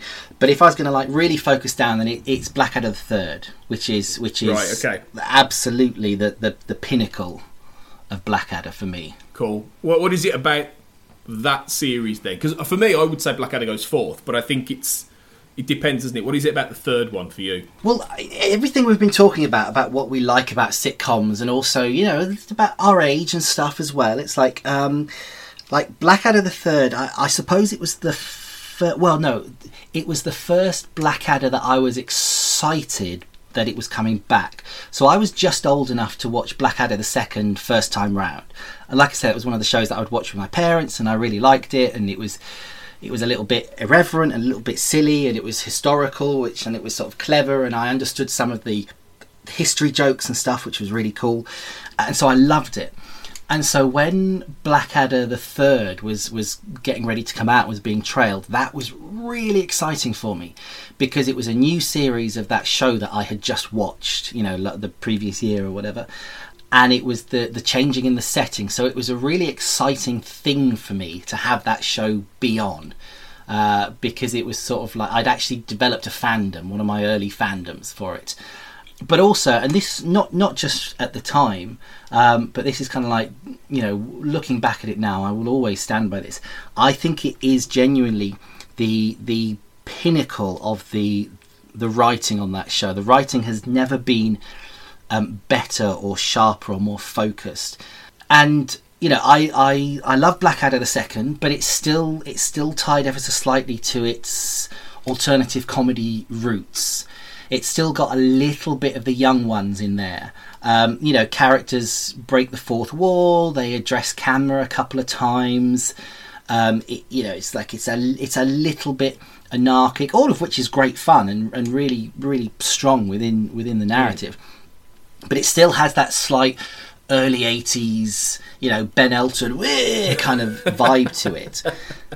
And Blackadder Goes Forth is great. I love Blackadder Goes Forth, but it's also just a little bit more formulaic. It's just kind of like settled in. Some of the jokes are a little bit more familiar, and it does some very, very sophisticated stuff. It does, it tells a great story, and it's far closer to us in terms of sort of historical distance, so it feels a lot more real, and they just get away with it. In terms of the setting of it.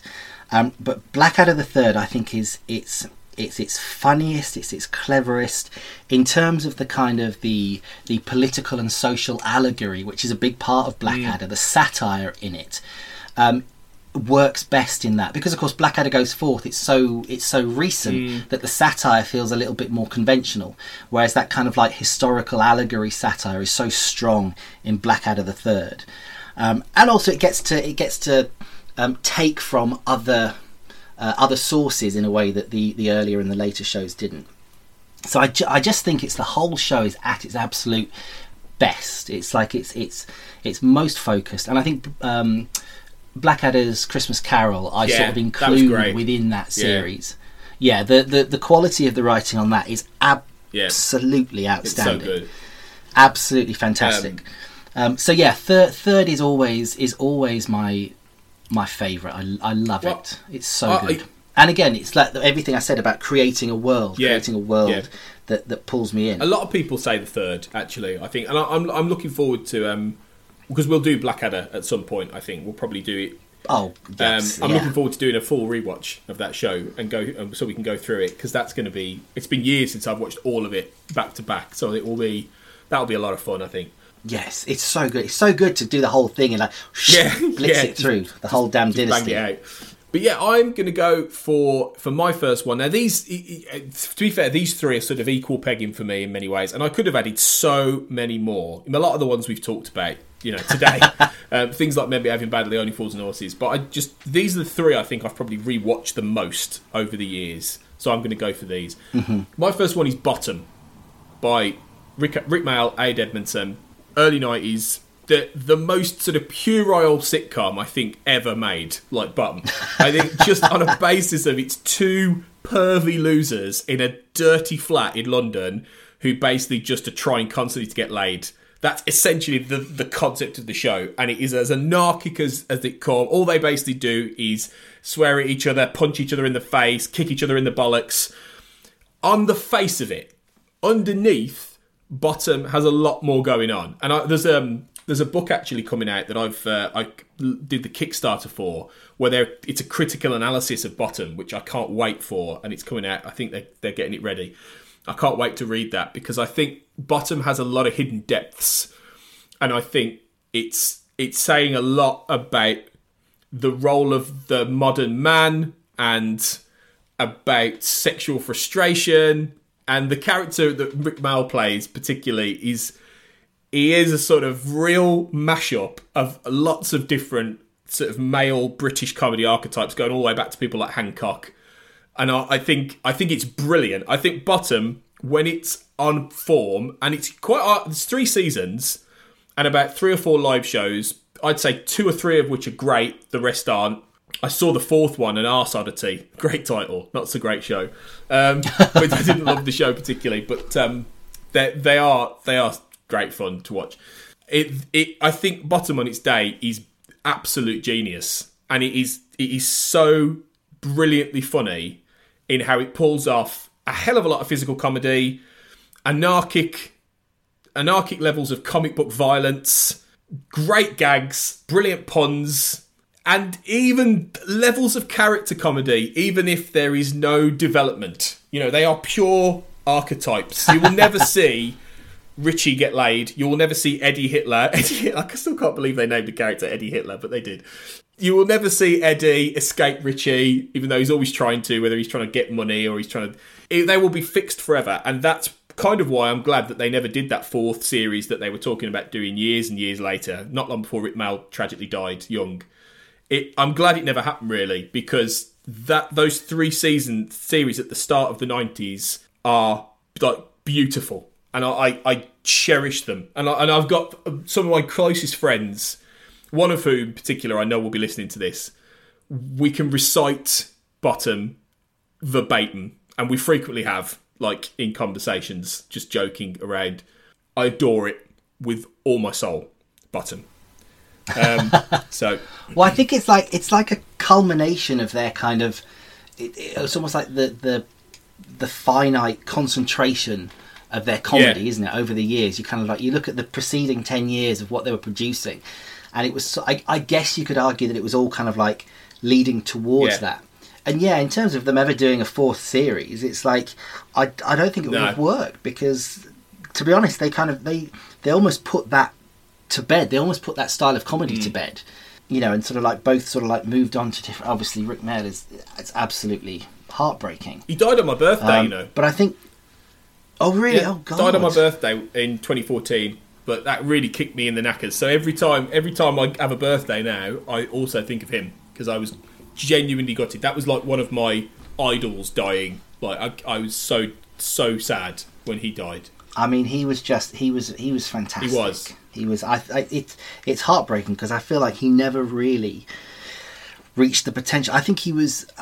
I honestly feel like he was, creatively speaking, he was moments away from that kind of dramatic breakthrough. Yeah, sure. I feel like he was just about to transition into a dramatic actor. He's great in proper. I feel it's still sort of comedy, but he's great in Jonathan Creek when he plays a detective. Oh my goodness, outstanding! He's brilliant. And there was a lot of talk about they wanted to do a spin-off with him. I'm not surprised. He was so good in that, and he played quite a straight-up character. Yeah, actually probably my favourite performance of his was always Alan Bastard. Yes, which is the New Statesman. Actually, a really sophisticated acting performance. Yeah. It's just heartbreaking.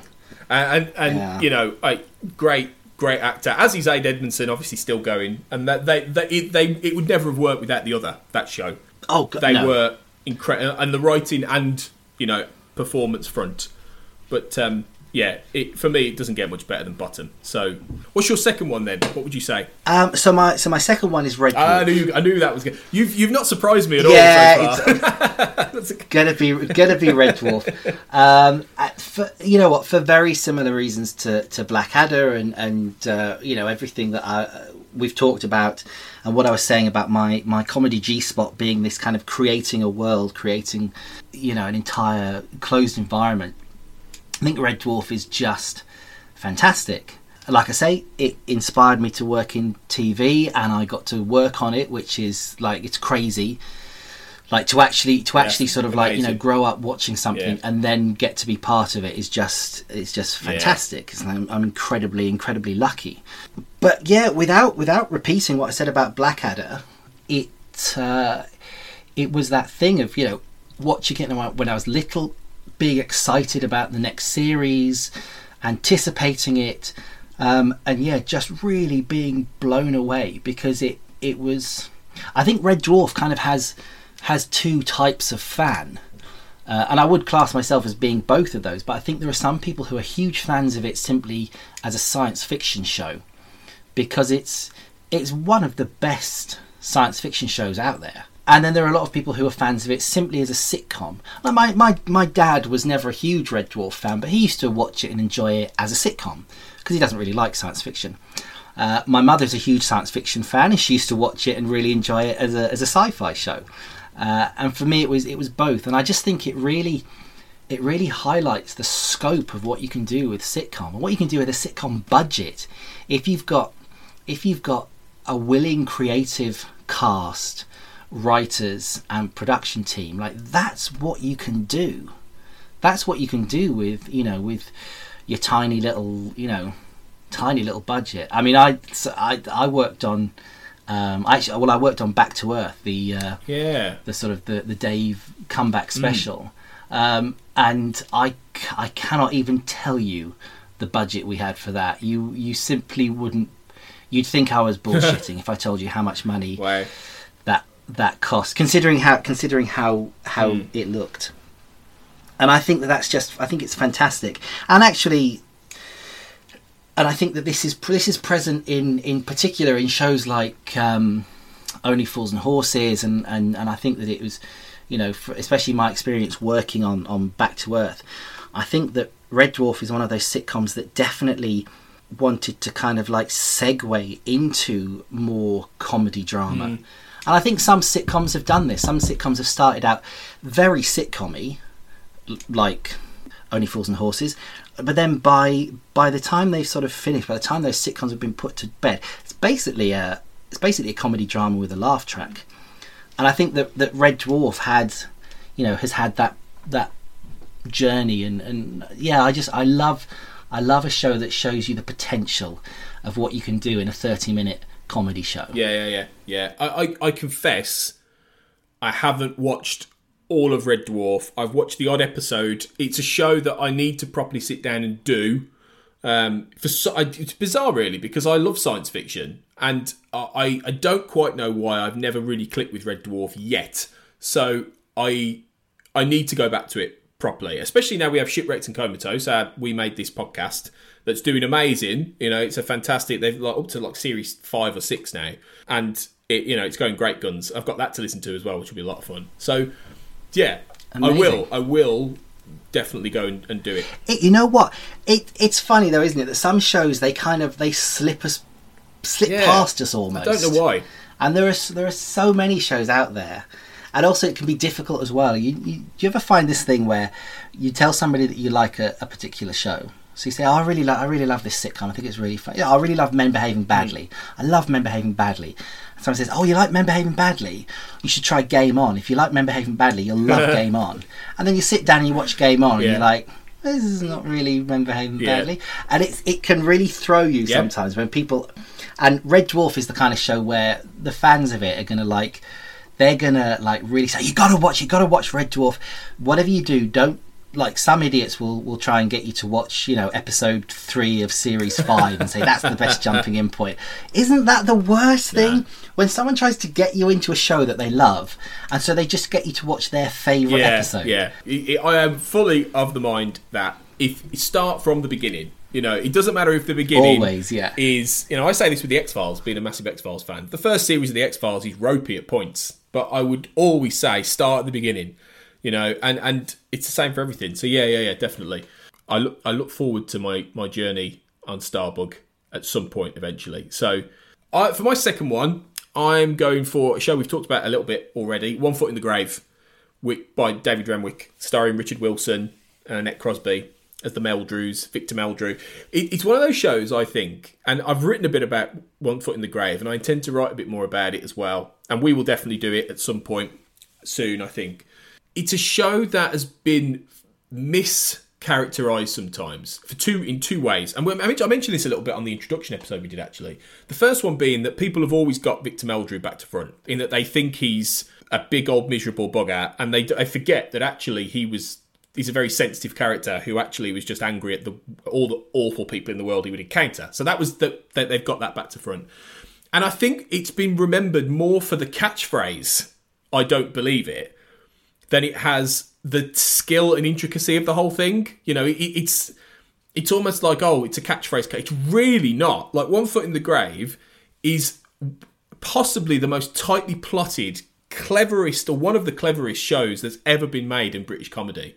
Because it takes a scenario and it twists and inverts it in remarkable ways, always teetering on the edge of not just surrealism, but downright, sometimes supernatural, paranormal weirdness, without ever going fully into either, and remaining conventional in a sense, in that it's set in a house, it's got a couple.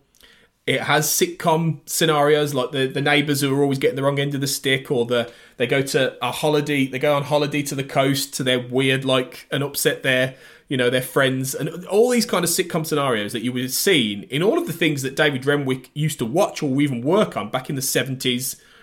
And it really throws them up in the air, and it makes them macabre and weird and strange and tragic and odd.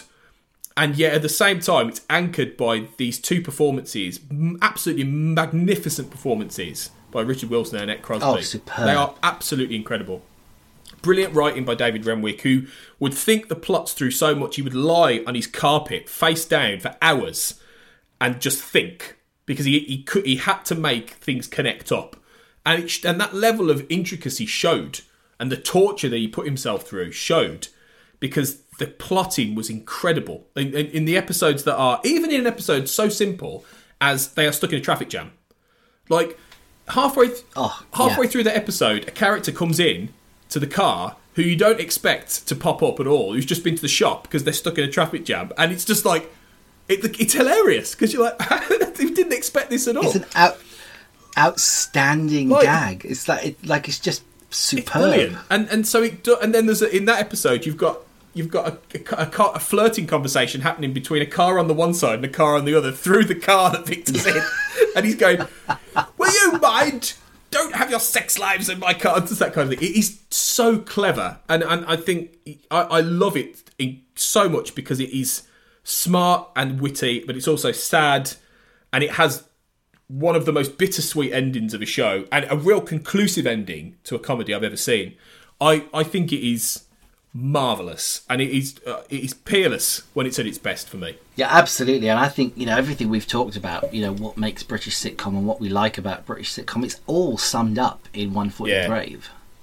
It is. Really, I think it's and you're right, I think it does get misremembered, and it does get, because it's sort of forward presenting as jolly sitcom, which is obviously part of the whole point of it, part of the concept, that you can't be subversive if it's you make a show like Bottom or a show like Nightingales, or even the young ones. It's like these shows are quite clearly subversive. That you're going to sit down and see something subversive from these just because of the presentation of them.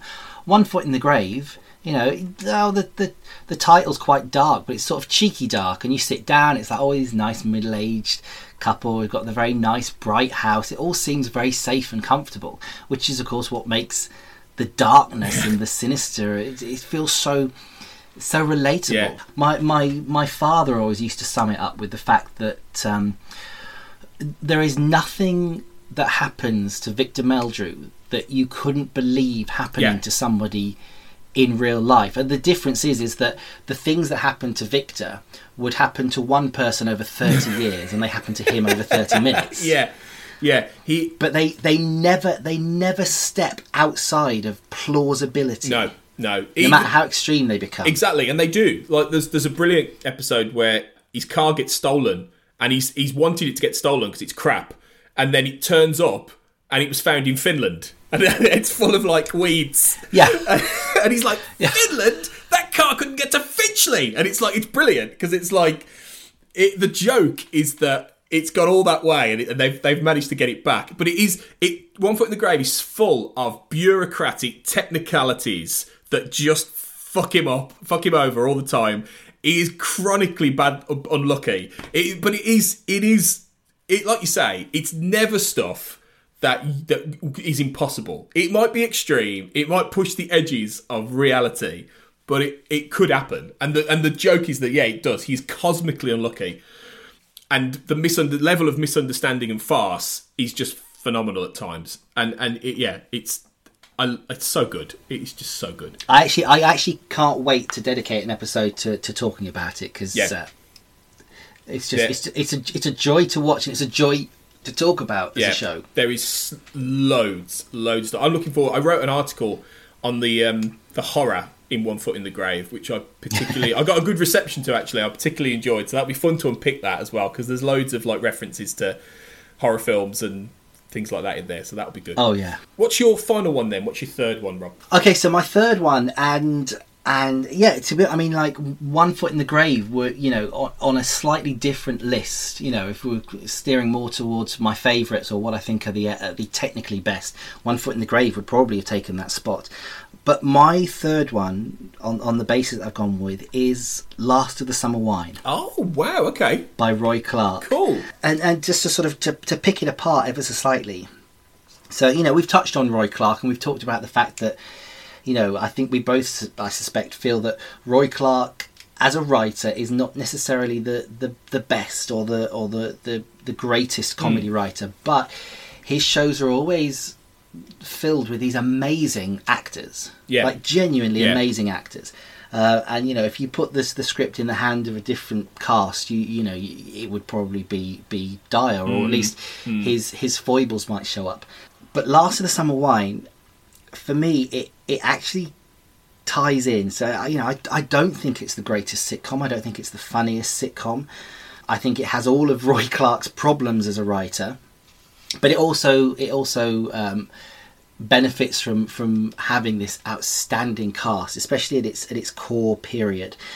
And so for me, the reason that I've put it on this list in terms of this discussion, in terms of my falling in love with sitcoms, is because it has such an important place in my heart from when I was little, because this really was the kind of the Sunday afternoon, sitting down with the family, all watching it together, sitcom. And from a very early, I mean, actually, I suppose, like we talked about, what were the first sitcoms that I remembered. I guess, maybe Last of the Summer Wine, if I'm sort of being honest, or at least it's the first sitcom that I remember having this relationship with.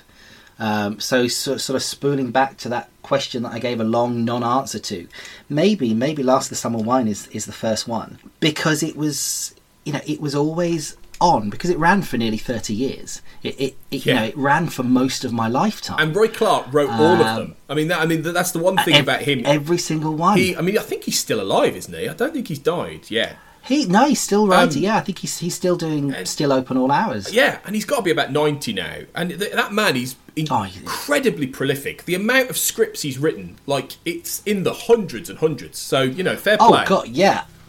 And I mean, we kind of, we think about the biggies. We think about Last of Summer Wine, Keeping Up Appearances, Open All Hours. Those are his biggies. Those are the ones he'll be remembered for. But he produced shitloads of sitcoms, and sitcoms that ran like 2 or 3 series, back in the 70s and early 80s. He had so much going on. The fact that he writes the same characters over and over again and they do the same jokes probably makes it easier for him. Well, yeah, it's true. Yeah. So for me, like in the 80s as a little kid, Last of the Summer Wine used to be on every Sunday, and it was like, it wasn't just 6 episodes, you'd get sort of like 13 episodes. They were long series. And I actually think that the show's heyday, the show's best years were in the early 80s. It was when they had the Compo, Clegg and Seymour, which I think was the dynamic that worked the best. And it was always this idea that, you had an optimist, a pessimist and a realist. And that was how it always worked with those 3 characters. And so it has this really important place in my heart in terms of the relationship that I have with sitcoms, in terms of the ritual of watching sitcoms, in terms of the idea of what a sitcom was, like the Christmas specials of Last of the Summer Wine. And we've not even touched on Christmas specials in this chat here alone, but that's a huge part of, I think, what makes sitcoms important and influential, at least for me. So it was a huge part of my childhood, and that burgeoning development with sitcom, and as well as the conversations that I would have mostly with my father about comedy and about sitcom, because I have this shared love of comedy with my father. And it's where I kind of like learn, obviously we have our own tastes, but our tastes get influenced by how we're nurtured. And I would watch Last of the Summer Wine with my dad, and I enjoyed it, he enjoyed it, but he would be quite critical of the writing or the quality of it, or when there would be a cast change, he would discuss with me about whether it worked better with this cast or that cast. And that really, it nurtured my understanding of comedy, as well as my appreciation for what I now consider to be good or bad writing or performances. But also Last of the Summer Wine, I don't want to do it down too much. It was a great sitcom. Like the core format, the core principle behind it was brilliant. And I think I always loved the fact that it ran for so long. Unfortunately, it ran too long. I don't know if anyone would disagree with that. And it hit a point, its last few years, where it was so littered with aging comedy actors, who basically most of them could barely move. So you would have a whole episode that just involved like going to different people's doorsteps, and they step out and someone just goes, hey, hello, and someone else goes, oh, don't come in. So it's like, oh, have you seen Marina? And that was it. It was like people popping up to say one or two. It was like a geriatric fast show by the end. Just it was like Revolver. It was like that show Revolver, which you need to go. Well, there we go. It really was. That was what it was like. Well, it was, wasn't it? It's like Rodney Buse must have turned up in Last of the Summer Wine at one point, I'm sure. I think everybody was in it, like, by the end. That's it. It became a retirement home for these old actors. But during the mid '80s with the Compo, Clegg and Seymour, I think the show was at its best. It was just silly enough. They were just active enough, and Peter Sallis is just an outstanding actor. He was so warm and genuine, and because I grew up kind of in that area. I was born in Yorkshire, grew up in the northeast, Okay.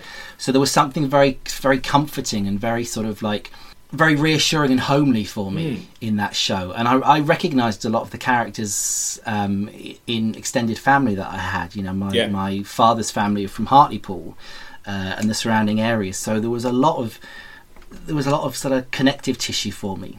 So yeah, without waffling on as I want to do, I don't think it's the best sitcom of all time. I think that it definitely had its peaks, and I think that definitely the cast elevated what was mostly an average script, but it has such a strong place in my heart in terms of my relationship and my evolution with sitcoms. So that's why it's on there. And it may seem like an outlier. You've got Blackadder, Red Dwarf, which make perfect sense, and then Last of the Summer Wine kind of plopped in there. But it's a really important show for me in terms of my relationship with sitcom. Well, I'm looking forward to the binge watch of Last of the Summer Wine, which is, brace yourself, for when we do Roy Clark, 297 episodes of that show. I mean, that is... Just watch the first one and the last one. Yeah, basically, yeah. That is staggering. So, yeah, I wonder if they're all on BritBox now. I mean, they probably are, actually. They're probably all on there. I would have thought they are, yeah. They must I know some be. of them are. I'll have to look that up and see if all 297 are on. Wow. Good stuff. For my last one, I am going to go for not a conventional... Okay, well, right. I'm going to go for I'm Alan Partridge with Steve Coogan. Now everybody knows Alan Partridge, pretty much. And he's still going. Obviously, he's just had another series of This Time, which is the one show sort of piss take chat show. But I'm Alan Partridge is, amongst Partridge fans, it is still considered, I think, the peak of Partridge on screen. Oh, it's definitely the without peak. question. I'm in about 2 or 3 Partridge Facebook groups, which is just memes, and honestly, I spend more time on that, I think, than I do with my family, to be honest.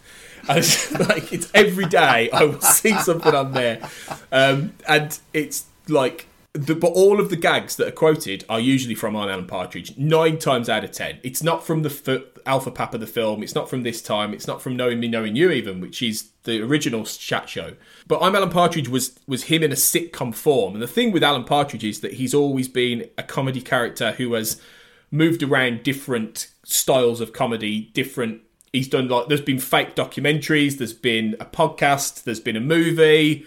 It's all been the brilliance of what Steve Coogan and then later Neil and Rob Gibbons, who took the character from Mid Morning Matters, which was the YouTube clips of his radio show onwards. The brilliance is that they've changed the format of Alan so he fits in different things, and he's a very elastic character in that way. And arguably, I think he's become more sophisticated as a character in the last 10, 15 years. But I'm Alan Partridge, in terms of sitcom, I think he's one of the best. It's 2 series, but they're both different in the sense that they put Alan in different situations. The first series is all about him trying to get back into the BBC after he accidentally kills a man live on air. The end of Knowing Me, Knowing You. And then the second series is more about him just sort of accepting that that's never going to happen, and he's got like a foreign girlfriend and he's trying to build a house, and he's just in various different things. The second series at the time everyone thought wasn't as good, but I actually think it's as good as the first series. It's just slightly different in what they do, in that they don't take all of the characters from series 1, they take 1 or 2 and then they put him. It's just slightly different, but they're both brilliant. And what I think it does great is that Alan Partridge is one of those characters who almost everything that comes out of his mouth is just painful to listen to, yet also hilarious. He will say the wrong thing at every possible moment, and the joy of it is that you never quite know what he's going to come out with next. And I think they really leaned into that in this sitcom, because it is very character based. The whole thing is about him and his emotional breakdown as he stops being a broadcaster. And he's complete. I mean, if there's ever a sitcom that summed up failure in a British man in a sitcom, it is I'm Alan Partridge, like without shadow of a doubt. But then at the same time, it's almost a bit like a documentary, even though it's not presented like a documentary. It's almost like there's a camera crew following him around, but it's not at the same time. You almost feel like there should be, but there isn't. And I think it is played Yeah. conventional in that it's clearly made in a studio in many of the scenes. You've got an audience, an audience laughing, but at the same time it's subversive. I still remember this being the first time I ever heard on a British comedy the fuck off said on television without being bleeped or anything. I honestly, Rob, I gasped at the time. I remember going, I couldn't, but this was 1997. This was the first series. And it's when he tells Phil Cornwell, go, fuck off. And I was like, and even the audience were like, what? Like, you really did? I love that, because it was an example of how it was becoming unafraid. And this was BBC Two, I think it was on at the time. Yeah. It was unafraid. It was unafraid to just do it and go for it. And I think the risks that show took, and the fact it took a deeply unlikable person in many ways and made him funny and tragic and just awful, but yet at the same time likable, is a real masterclass in how to do it. And I think those 12 episodes are just gold, absolute gold. Yeah, I'd agree with you 100% there. I think that it's like he's one of the most fascinating and enduring characters because of that ability to sort of, to jump genre, basically. And, like the Knowing Me, Knowing You, that's fantastic.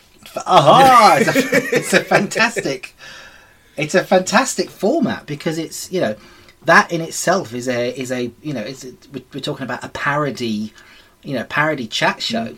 So everything, that's presented as real world, which I think is why some people they can't quite get to grips with This Time, which I'm not one of them. I love This same. Time, but I think that the I'm Alan Partridge.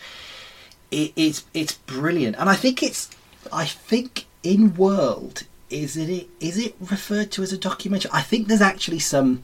I think at the time there were some press releases that did describe it as being a mockumentary. Yeah, but it's not. That's the thing. There's no. Oh no! I mean, it's not. It's not. I mean, this is what's fascinating about it, because I think there is a sort of almost like a proto Office element to it, because it's a sitcom and it's got audience laughter, and none of the characters ever acknowledge the fact that there is a camera watching him. So in that sense, it's not a documentary. It's not a mockumentary, but it's shot as if it were a mockumentary, and it follows him as if it were a mockumentary. And so for the confines of a sitcom, it does feel different, and it doesn't explicitly say this is not a sitcom in the way that The Office does, but there's something about it. And at the time, maybe we didn't necessarily know what that was, because we didn't have The Office to compare it to. But it really, I think it's sort of. And this is not to do it a disservice, but I think it almost does a lot of firsts. But not quite. So it's almost a mockumentary, but not quite. And Alan is basically David Brent meets Basil Fawlty. And I mean we have talked about this, I think, in previous, but I'll say it again, because why not? I think that characters like Basil, and even characters like David Brent, they work, or sometimes they work best when the people they're dealing with are awful. Yeah. So they are just people that can't cope with the awfulness of other people. And I think Alan has a little bit of that, which is great. You're not very sympathetic towards Alan. He is basically a git. But there are those few moments where you're kind of like, oh, yes, Alan's telling this person to go fuck themselves, and this person's really annoying. Yeah, that's the joy of it. In that, and I think they as time's gone on, he's become more sympathetic in many ways. As Coogan has aged into the character in some ways has softened in a way. He's at his most caustic at points in this, and at his most like bitter and just hates the world and hates what's happened to him and feels it's so unfair. And you get, but the comedy from it is just glorious, and I think it's fantastic. I think if you did a third series of this now, which is in theory could be done, there's no reason why they couldn't do another series of this. It would be different in that Alan's a different character, Coogan's a different performer now with the character. I would almost be fascinated to see it. I almost love to see a third series shot in the same way. Maybe not with the laughter track, because that's become a bit passé now in many ways. But even without that, I'd love to see it again done Maybe actually even with a laughter track, actually, now I've said that, maybe I would want to see that and see if it worked. See if you could do it now and actually see if it had the same effect. But I think it's not necessary, though, because they're doing different things with Alan. They're putting him in different situations, which make him... The point of him is that he's trying to stay hip. He's trying to stay cool. He's trying to stay in with it, like he's doing a podcast. That's part of the point of him. But I just think that even though I do think there's stuff that's as good as I'm Alan Partridge later, I do genuinely think that. I think a lot of the movie, Alpha Papa, is just gold as well. This is really, really, really good. And I know the scripts inside out in my head. I watched it so much. I loved it when I was a teenager, when I first saw it. And this was what really got me into. Then I went and bought the VHS of the Knowing Me, Knowing You. And then I really enjoyed them, but this was it for me. And ever since, I've been a massive Partridge fan, and I will always be a massive Partridge fan. So yeah, I love it, absolutely love it. And I mean, wow, we have gone long on this, Rob, haven't we? This is like 2+ hours. Good grief, yeah. Well, if you cut out all of my self-indulgent talking about my career, then we can probably trim it down to about 90 minutes. So. Not at all. I think people will have enjoyed us chewing this over, because there's loads to talk about, and I think we've gone into some real depth about the things we love and talked about various different sitcoms and things that we'll come back to. We've put a pin in a lot of these topics because we've got loads we can come back to and delve into, which is really fantastic. So I've loved this. I think this has been a great chat. I've loved it. I mean, it's like two hours or whatever it is now, and it's like, but I feel like we've barely scratched the surface. Amazing. It's like I could easily go another 2 hours. But yeah, I'm hopefully people will listen to this. And all these points that we've kind of said, okay, we're going to come back to that. We're going to do an episode on this. Hopefully, this is a little bit of a taster. Yeah. Might interest people, because I'm really excited about the conversations we're going to have. Like, I'm really excited to sit down and talk with you about Alan Partridge in greater detail, about One Foot in the Grave, about George and Mildred. I'm really excited about having those conversations. Yeah. And going back and watching some of this stuff again, because some of it I haven't seen in years, so it's going to be... And now, thanks to things like BritBox as well, a lot of it's there to watch on streaming as well, which helps. Everything's around, you don't have to keep your eyes open for those repeats and stuff. And it is kind of nice. It's nice giving yourself a reason to go and watch something, because some of these shows, you watch them so much when you're younger, and you do watch them in repeats, and they become so ingrained that you then don't watch them. It's like kind of like, oh, this is my absolute favourite sitcom of all time, and I've not watched it for 15 years. And it's so easy to kind of like slip out of that. So again, I'm really looking forward to watching, watching some Only Fools and Horses and some Man About the House, that kind of stuff. I'm really looking forward as we go forward. As we go forward in this comedy journey. It's gonna be great. And to be fair, if we can find Alexis Hale's Paris online, we can find anything. So God, I wish we hadn't, to be honest. We had a good discussion about it, though. That was better than the show itself. We did. I really enjoyed. I'll have another discussion about it in 20 years. One every 2 decades. That's enough. Well, guys, thank you if you're still with us after 2+ hours, thank you for listening. I hope you've enjoyed our rambling through things. I hope it's made you want to go off and watch certain bits and bobs. We'll be back for a more conventional episode soon, talking about one show in particular. But thank you for joining us for this. Rob, until next time, where can people find you, find out a bit more about what you're up to? Best place to look for me at the moment is on Twitter at 4ducks, and that usually I'll be linking whatever I'm involved with. I link it out there, I'll tweet it out there, but also if you just keep a look on the We Made This website, because I'm getting involved in a few more bits and pieces there, doing a couple of the Real Talk podcasts on upcoming movies, so out and about, you'll find me, or I'll find you. And some podcast 616 talking about Marvel as well, because that's quite fun. Oh, I almost forgot. Yeah, that's very exciting. I'm really looking forward to that. Yeah. So yeah, you can find me on the network at WMT_network and all the different shows I'm popping up on. And me personally, I'm quite often on Twitter more than anything else as well, at AJ Black Writer. And you can find links to everything else there. So yeah, thanks again for listening and joining us for another episode. We are part of the We Made This podcast network. Please subscribe to You Have Been Watching and give us a rating and review on Apple Podcasts. It will help massively. And if you do want to help our network, please consider supporting us on Patreon if you go to patreon.com/We Made This. British comedy and sitcom is not all we're discussing on the network, so I'll give you a little taste of what else you might have missed in a minute. But But until next time, you have been listening to Tony Black and Robert Turnbull. And we're off to watch some comedy on Rob's 11-inch black and white telly. See you next time. Elsewhere on We Made This. Frame to frame. Being John Malkovich, I think, is probably the most original film I will ever see, because I had absolutely no idea what was going to come next. Then when it did come, I was like, okay, right, that makes sense. Well, it makes sense being a loaded term in the context of this film. Well, yeah. In any other film, it'd be ridiculous. Like, oh, what, we're suddenly going through John Malkovich's subconscious whilst one person's trying to shoot another. Like, it's ridiculous, but it makes sense within the context of the film.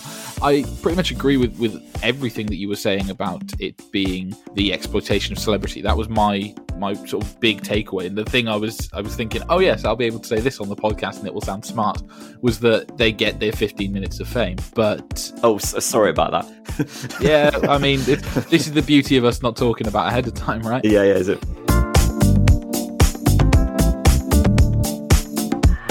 Pick a disc. Was that kind of your entry into music as well? So did you learn a lot about music because of what your parents' record collection was then? Or? Oh, of course. They were the first DJs in my life. I mean, what they listened to was gospel to me. And then I started learning my own music through listening to albums on the radio, listening to stuff that my friends would dub, a cassette copy. Oh, you got to hear this album. And they would dub a couple songs and make mixtapes. And then passing mixtapes around between friends to kind of introduce each other to new bands. But the bands that I listened to in my youngest years, in my childhood, are the ones that I still look back at with just because they helped really shape and form who I am as a music fan.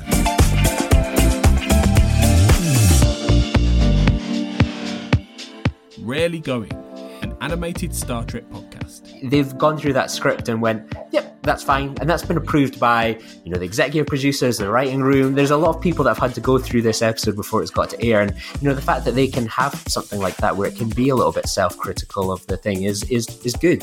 Star Trek can often be classed as taking itself a little bit too seriously. And I think something like that, the fact that people go, yeah, you know what, that's fair point. And they're probably, people are aware of the criticism, the positive things. People are basing Star Trek around a lot of some of these decisions and leaning into that. So I think that, it shows that the writers are self-aware, certainly. And, that also extends out with the Lower Decks kind of writing room too.